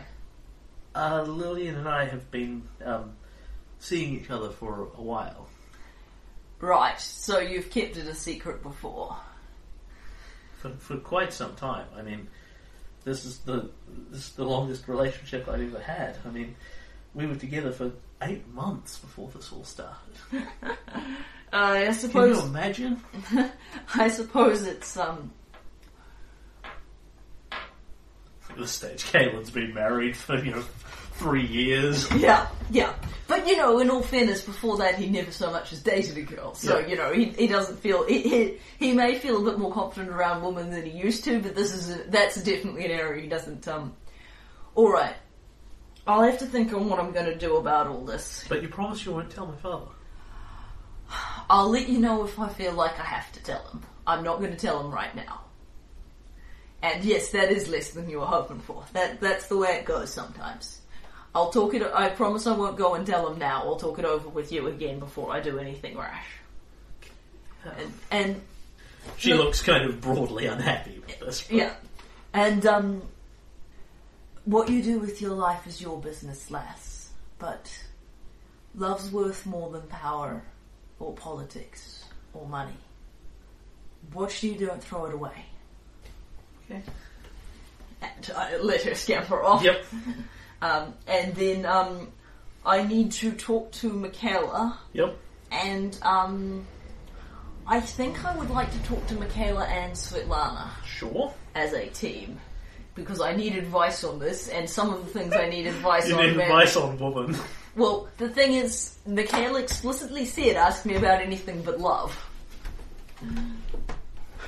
Well, she told you love is for fairy tales and children. Yeah. Okay, you have Michaela and Svetlana in... this is a fascinating experience now, because by the time you've organised all the stuff, it's probably the next day by now, so you've... I imagine Kaelin has not by any stretch of the imagination slept in Drelev's bed. Oh, Lord, You've no. slept in a guest room, of which there are copious amounts in his castle. Yeah. Like every bastard that could have stayed here has fled when all this shit has started. So there's plenty of nice room for you, but at this point you may well even be in his throne room. Yeah. Or in your throne room. I think I'll have found some small meeting room and had most of the gold jewellery and things taken away and claimed it as my personal study. So you have Michaela and Svetlana. I need some advice, and I was hoping you two could help me out with it. Certainly, we are always here to help. I need to pick a viceroy for Fort Drelev, and I need to... now, I don't think I've told too many people about Cassandra and Lillian at this point. No. Yeah, that's what I thought. And thus far, I'm not sure. You know that Tristan is aware of this. Yeah. And I believe he's one of the only ones. Yeah. And Michaela, you would not be surprised? If she already knew, yeah. I need to share a confidence, which I'm going to ask you both to keep to yourselves. Alright. Michaela may already know, but I'm sure if she does, she's been pretending she doesn't and can continue to do so. This is about Cassandra, isn't it? Yeah, it's about her, the fact that she's sleeping with Lillian, yeah. And Svetlana is busily having a sort of double takes, spit takes all over the table. She's... what? She's, she likes girls, and it's... With the help of women. Yeah, that sort of thing happens from time to time.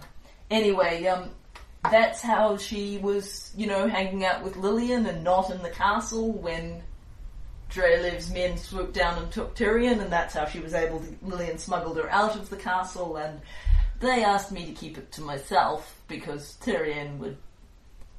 Well, she thinks he'll disown her and swear that he'll never speak to her again and kick her out of and kick her out of the townhouse. That would be a reasonable assessment. Yeah, that's what I think he'll do too. I don't know if he'll stick to it when he realises that... I definitely think he'll do it in the hopes that it'll force her to come to her senses. But they are both women. I know, it's not something I fathom myself, but you do run across it from time to time. It's more common than you might think, although often in many places not publicly expressed. Some places are more open than others, but many times the relationship is, if known, kept secret.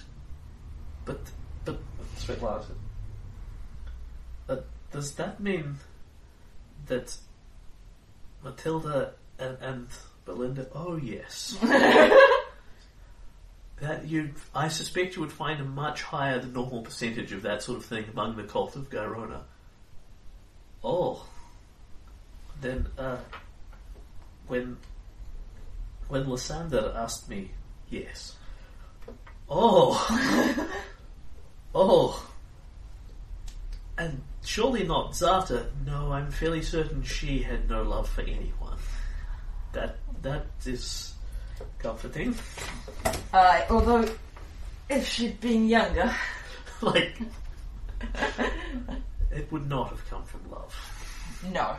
I don't think there are too many of their ties are love matches, and one should think what they bring to the table when they're sleeping with men, but... I'm not sure if I should be flattered or disturbed. Possibly both. I advise you not to think on it too much for the moment. In any case, it's going to make my choice of a viceroy more complicated. And Michaela says, yes. Or smirks slightly behind her veil. Yes, I imagine it will, Your Majesty, most illustrious King of Stagthorn and Fortress. I know well enough it's my problem. I remember some years ago when you came to me and asked how your brother could give up the throne. And here we are. Yep. Yeah, it's my problem and no mistake. They asked me to keep it to myself, and I have done. I sort of thought now would be a sensible time for coming clean, but evidently Cassandra favours after she's dead as the more appropriate time for such a revelation. And Kaelin's eyes will flip to Michaela. She's planning to, just see if she can go on keeping it a secret forever. Let him marry her off to some noble boy. Keep Lillian on the side. Well, of course, Svetlana says.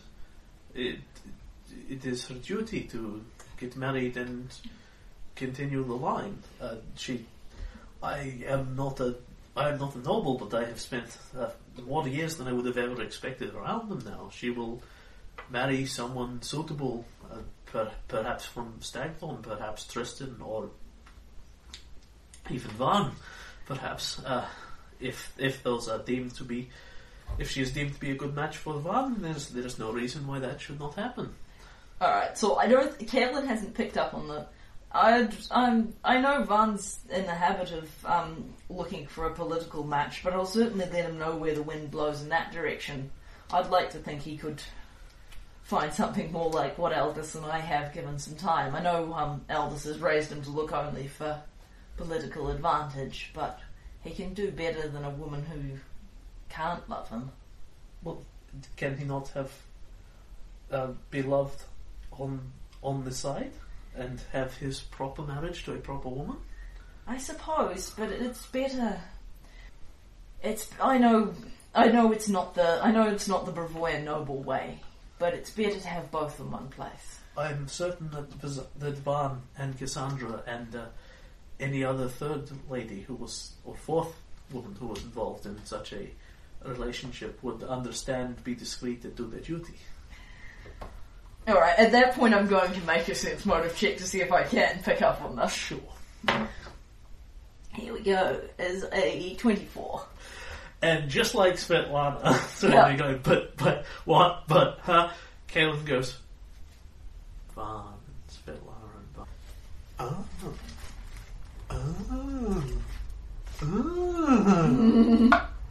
Van. So, you do not get far on that one. You have no idea what if any status of their relationship actually exists. They could be banging like rabbits in the cupboard. Yeah. Although your assessment of their personalities might lead to a conclusion there. But from terms of the GM, the information the GM is giving you, because you're also getting this on Van, because he's made several comments. He admires her heavily. Yeah. And she admires him heavily. Yeah. How far, if anywhere, that has gone, Kaelin cannot pick up, but it's definitely, they both like each other. Excellent. That provides me with the knowledge I need to become an inveterate matchmaker. For the player to get her romance mini-game on. Well, the thing is that I've been trying not to know this because I picked it all up playing the character, which is not something that Kaelin has access to because he was teleporting back at the time. Missed the whole thing. Look at what a good little role player you are. But now I know, and knowing is half the battle. What's that? Knowing is half the battle, is G.I. Joe. Yeah, Joe. Go Joe. Go Joe. Alright, anyway, Kaelin gets kind of a bewildered look and then a slight smile on his face and then leaves that subject be. In any case, I just wanted you to know that so you'd appreciate my next question, which is which of the three of them we pick as Viceroy? Those three are your complete list. Your complete short list, yeah. That's who I have in mind. They've all three shown me a good bit of loyalty. and being on my side in this, and I want someone who's of Fort Drelev. And I've been holding the role of treasurer as a potential sop, if you will, for someone who doesn't get the post, because I'm thinking that they will want it. To be honest, I think Quintessa is a woman of a good deal of talent, but she didn't stick her neck out like the other two did particularly, and what she asked for, and I think what she's prepared to settle for, is retaining her position as one of the kingdom's nobles. She's someone we could keep in mind if at some stage we were short a spy master or something in that kind, is what I'm thinking. To be honest, what I'm thinking of is appointing Lillian to the post, and possibly offering Tyrion treasurer. Tyrion, I think, was a good counsellor, but he pays too much heed to the nobles and not enough to the common man, and I don't think that's a mental habit he's necessarily capable. He's a good man, but he's a rigid man. That would be a fair assessment. And while I'm not certain his particular talents lie with treasurer, it's certainly something we could give him a try on, or but we don't have to. I'm interested in what your thoughts are on the matter, indeed what your thoughts are on all three of them. Just because that's where my mind is trending doesn't mean that's where we have to go. I think that those three are an excellent shortlist, Svetlana. I think it would be a wise idea to select someone who is already a known quality to the citizens of Fort Drelev. It would set their mind far more at ease than having a foreign ruler placed over them, someone they either do not know of, or someone who more likely has been demonized in Gregory's tales at length to them, someone they will actively distrust and dislike. On the other hand, it's a question of having people that we actively trust and like in the position, not just what matters to the citizens of Fort Drelev. I know you've seen sides of Lillian that others of us haven't, but how far do we trust any of them? Quintessa and Tyrion are citizens of Fort Drelev first before they're citizens of Stagthorn, and Lillian's loyalties are negotiable, have been negotiable in the past. Not to mention she has reason for grudge against you. I was thinking of letting her know it's going to be time to put that to bed. If she's going to be a counsellor again, I'm going to need her to stop putting it about that I shag sheep as a occupational sideline. Even Callistrans, I believe even Callistrans let go of grudges eventually. They listen. With knowledge religion. Yeah. They can be forgiven, not forgotten. I don't really need her to forget it. I just need her to forget. I don't really need her to forget it. I just need her to stop bringing it up at every opportunity. It's if it wasn't for the fact that I'm a bit worried about having them both on the, it's true enough what you say that she didn't have any deep loyalty to Stagthorn. Indeed, that was part of the problem. But she seems to have found a deep loyalty to Fort Drelev. It would have been much easier for her to take her proceeds and kite out while the getting was good. And she's really stuck her neck out for this place. And when push came to shove, she sent us a message that Drelev was about to ambush us.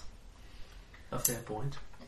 She may have apparently left Cassandra with the impression that she was looking for a drooling incompetent who couldn't tie his shoes without help. But she did send the message. And I take that seriously. I'm not necessarily certain I could trust her if, I was asleep and she had a pie or something handy, but I think I could trust her not to stab me in the back, and and I take that pretty serious these days. That's understandable. How much do you trust her competency, not the person? Not her person, her skill. Quite a lot. She's done a good job with this place. I don't know that she's someone all the citizens could take kindly to, but I think of the choice of someone that the commoners will get on, all the nobles will get on with. And if it's something that as I've got to pick, then I'm with the commoners every time. Particularly in a place like this where the nobles have had it too good for too long. It's time they learn they're not as important as they think they are. Quintessa Murray, I would rate as someone very likely to be highly competent, and also probably fairly dangerous. Aye. If you're looking for competence, she would be my first pick. Aye. But if I have to... I trust her more than I did before. And from what Tristram was able to pick out of the First World, it seems that she's generally not the one who turns on people first. She would be a bad person to stab in the back, as I believe Drelliv has discovered. I can give you that again if you want to. Yes. Let's see, trial rounds. So, Quintessa Murray. Right, this was her legend lore. Advisor by day, a lover in the dark, swift and deadly and loyal of heart. Ideas are her weapons that light a bright spark. Beware if you threaten where her daggers mark.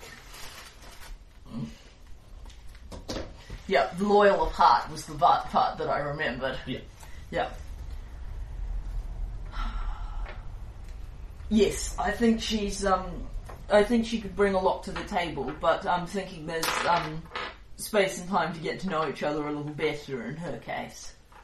I think Tyrion is exactly what... I definitely trust Tyrion. I think he's exactly what he appears to be. But I don't want to disrespect him, but I do wonder if he's got what it takes for this role. He is fixed in his ways, but that means that he has simply spent a great many years serving Eristil in his own way. It may not be the way that all of us agree with, but he is a good, faithful, and I think a very trustworthy man. And his competence is here. And let us not forget, well, Lillian may have sent us messages. Tyrion was the one arguing that attacking Stagborn was not the right thing to do.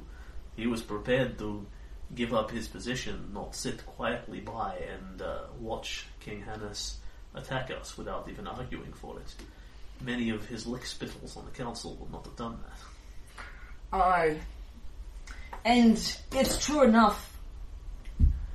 Lillian strikes me as being more of a hand with the finances. If I gave him the viceroy role, I could reverse it and give her the treasury, at least as a trial. But Lady Quintessa Murray also seems to have a good handle on the pulse of Fort Drelliv. I was very impressed by the information she presented to you. She had it all ready to go, and she too has been working with us, albeit for less time, more quietly in the background. But how far would we have gotten in here without her help? She's certainly come through for us in the clinch. She she didn't stick her neck out until the opportunity presented, which I think was a very smart thing to do. But I do place a higher price on rewarding the loyalty of those who were there from the beginning. Understandable, but if you are not a woman in a position of power, there is only so far you can stick your neck out. Aye, and it is a good point. I'll have to think on it. I think for the moment, I'll keep my neck the heck out of their love life. It seems the safest way. I feel like telling the truth is the right thing to do in general circumstances, but in this specific point, it seems likely to provoke nothing more than people stabbing each other and vowing to never speak to each other again in such a ruckus. They've kept it quiet so far. I suppose we just hope they can keep that going. I think I'll explain to them that I don't know, and let that be where we leave it. Right, and the two of them will nod, take their leave of you, and they walk to the door, and you hear Svetlana say to Michaela, "Are there really two women like that in so many places?" Michaela says, "It's surprisingly common." "And does that mean that two men as well?" "Yes, sometimes." "Is Lord Tristan?" "Oh no, not Tristan." "But are there others like that in Stagthorn?" And Michaela says, "You married very young, didn't you?" Svetlana, "I will say, may Lord the bride Oleg was my first and my only, and yet you still managed to have a child by another man. So, oh, you bitch. As they punch on the arm, as they smile at each other. That's cute. Alright. And I will talk privately to Cassandra and Lillian. Yep. As You have Cassandra and Lillian. Galen. The two of them, because you've got them in a private room, the two of them look very happy together and are openly snuggling. Cassandra just sort of leans into her and rests her head on Lillian's chest, and Lillian sort of puts her feet up on the table and says, Galen, what can we do for you on this fine day? Thank you, first of all, for bringing my Sandra back to me. it's about that I want to speak to you. Understanding that you want me to keep anything that I might have heard about this to myself in regards to Tyrion. And I will glance at Cassandra, who I know wants to, and then glance over at Lillian. Oh, yes. It's very important you don't tell my father. What's important to my Sandra is important to me. Alright, so then I'll ask you to keep doing what you're doing in terms of keeping English discreet. I think you've both earned that favour of me. And what I'll ask in return, if he finds out, I didn't know anything about it.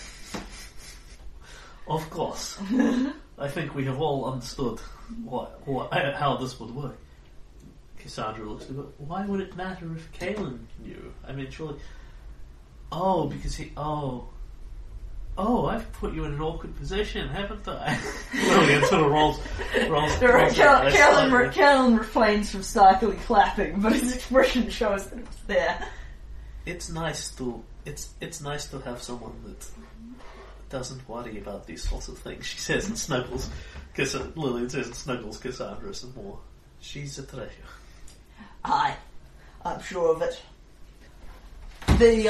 That's all I wanted. It's you may.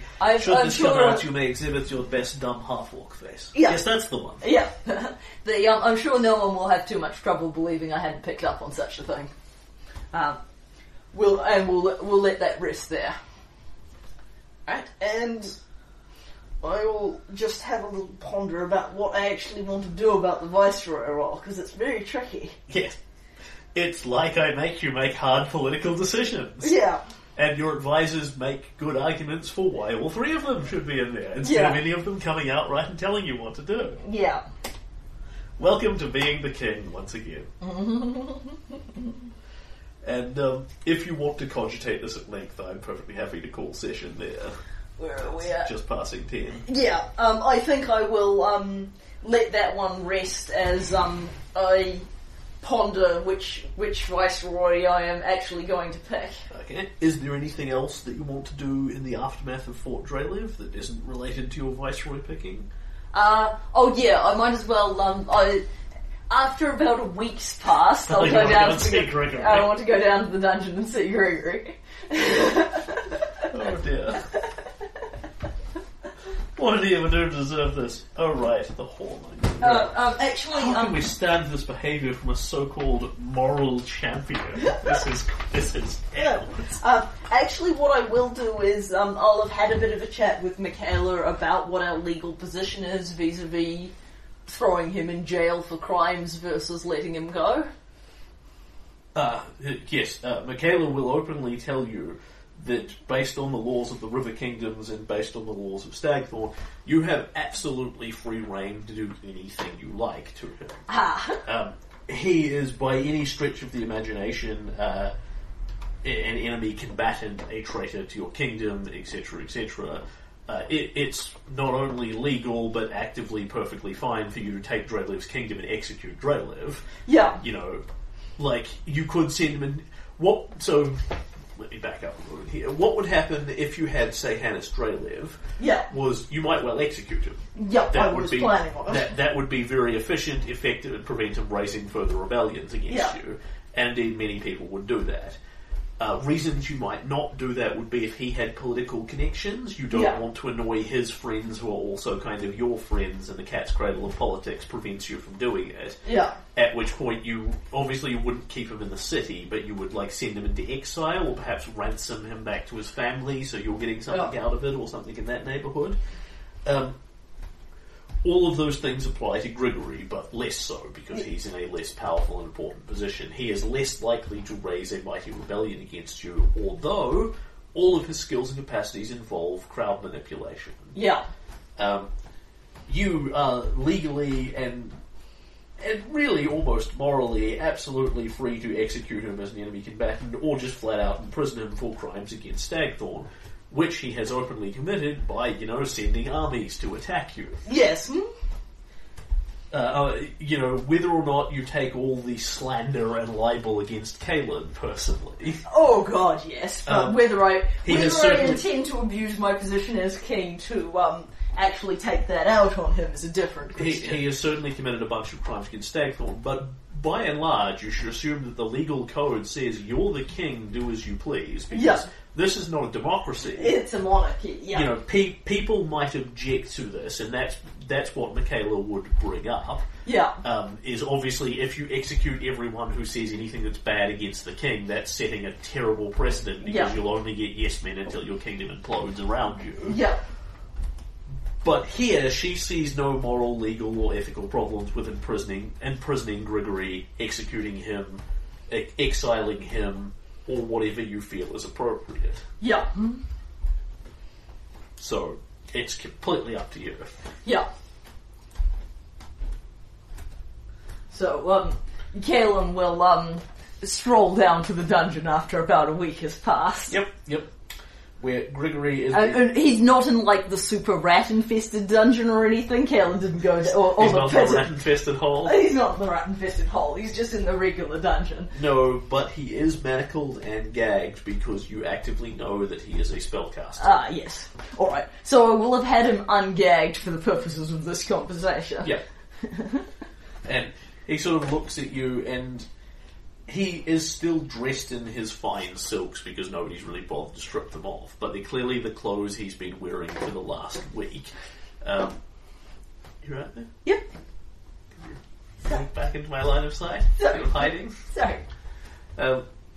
He is still dressed in his fine quality purple silks and that, but he's literally been wearing the same clothes for a week at this point. They're getting ratty and dusty and sort of holy and that. And he looks like he's dropped about 10 pounds over the course of the week on his, new diet of gruel and water instead of finest truffles and that sort of thing. And he looks kind of miserably up at you. Come in.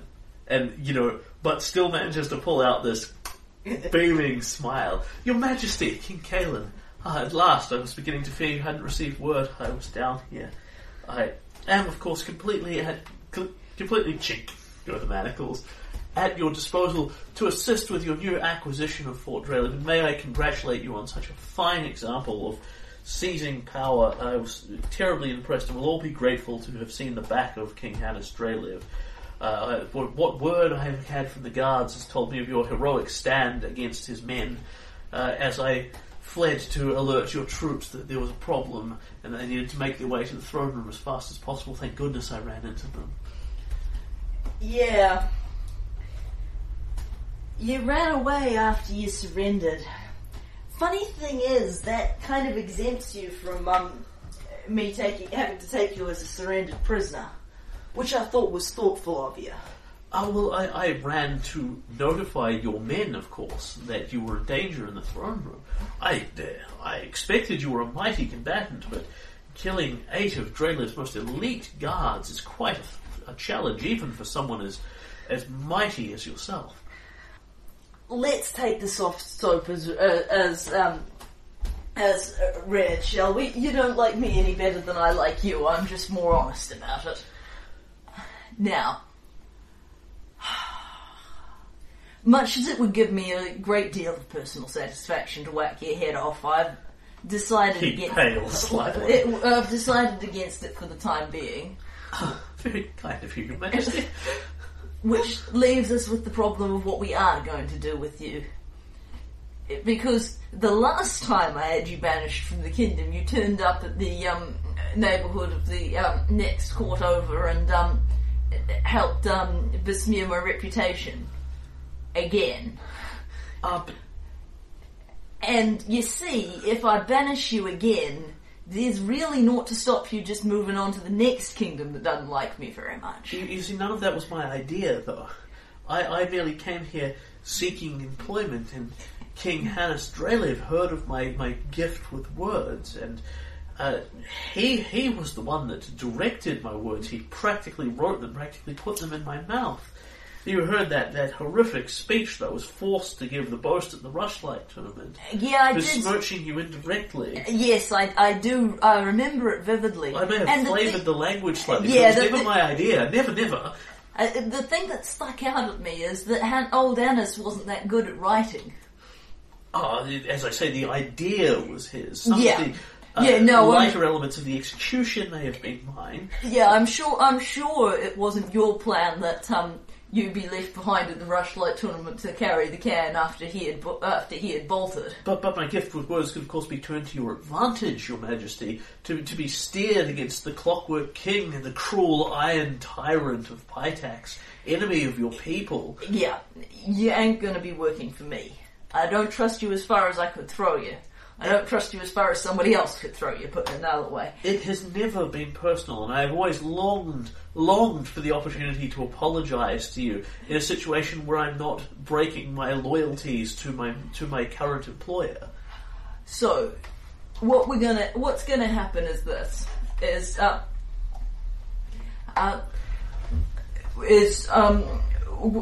we're going to keep you down here for a spell. I'm thinking about 3 months until Fort Drelev's a bit more stable. Believe me, I could make it longer, and then I'm prepared to let you head on your way and banish you again. But this time, you are not going to take employment with one of my enemies and start slandering me. Because this time, you're going to bear in mind that I'm a lot more powerful than I was when we last met. And I was a mercenary in my time, and I understand men taking money for contracts. But you got to understand me. I get that it was never personal for you. But I remember what you said about Svetlana. And the thing about Mud is it sticks, yeah? Her reputation's never been the same. People tried to kill her in front of her little son. And yeah, he is my son too. Thanks very much for that. He came to my bedroom covered in her blood. This is a killing matter between you and me, Gregory. If you were a man who could fight, I would have killed you for it. But I'm a king and I can't throw my power around that way. And it's just not fair because you're such a weedy little scrote and I could take you in a heartbeat. But I'm not a man you should have crossed. And you will not be crossing me again if you want to get any older than you are now. And then Kellen will make an intimidate check. Gregory turns whiter and whiter and whiter. And Kellen gets a 30 on his intimidate. I'm actually going to note that down next to Gregory's notes.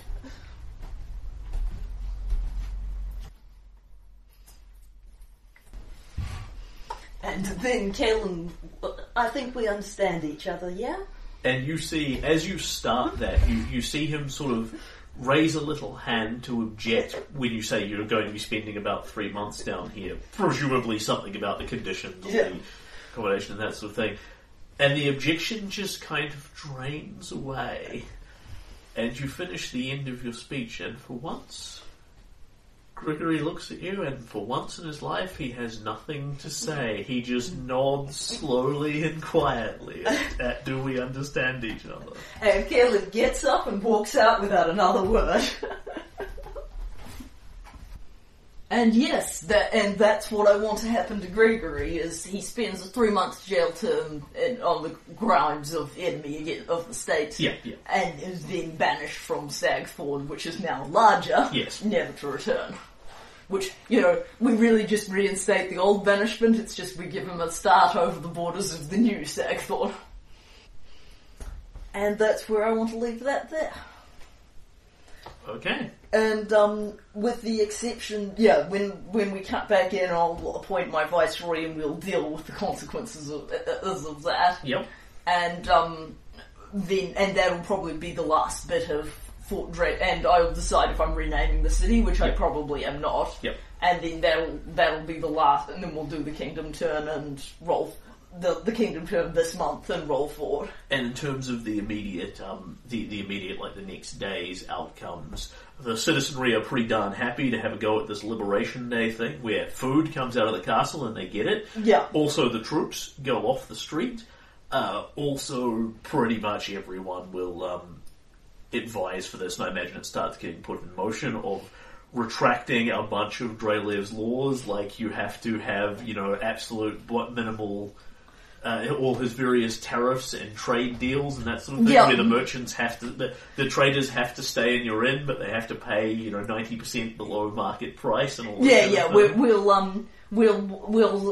We'll take we won't immediately get rid of all the martial law because we just conquered the place, but we'll start winding it back almost immediately and generally repealing the various curfews and that sort of thing. Generally bringing in a bit more peace and prosperity about the place. What'll probably be suggested is that this comes, these pronouncements come either from your counsellor from Akora Silverfire, because she's the will of Stagthorn's people, and this is her expressing this is how Stagthorn operates, or not from her because she's a centaur and very weird to the people of Fort Drelev, and instead from your new viceroy. Yeah. Whichever one of those you decide on. I think we'll probably have Quintessa provide the first set of announcements as a face that people recognise, and then my new viceroy will provide the second tier once the Liberation Day is over. Effective immediately, the curfew is repealed, we're liberated, party all night. Yeah.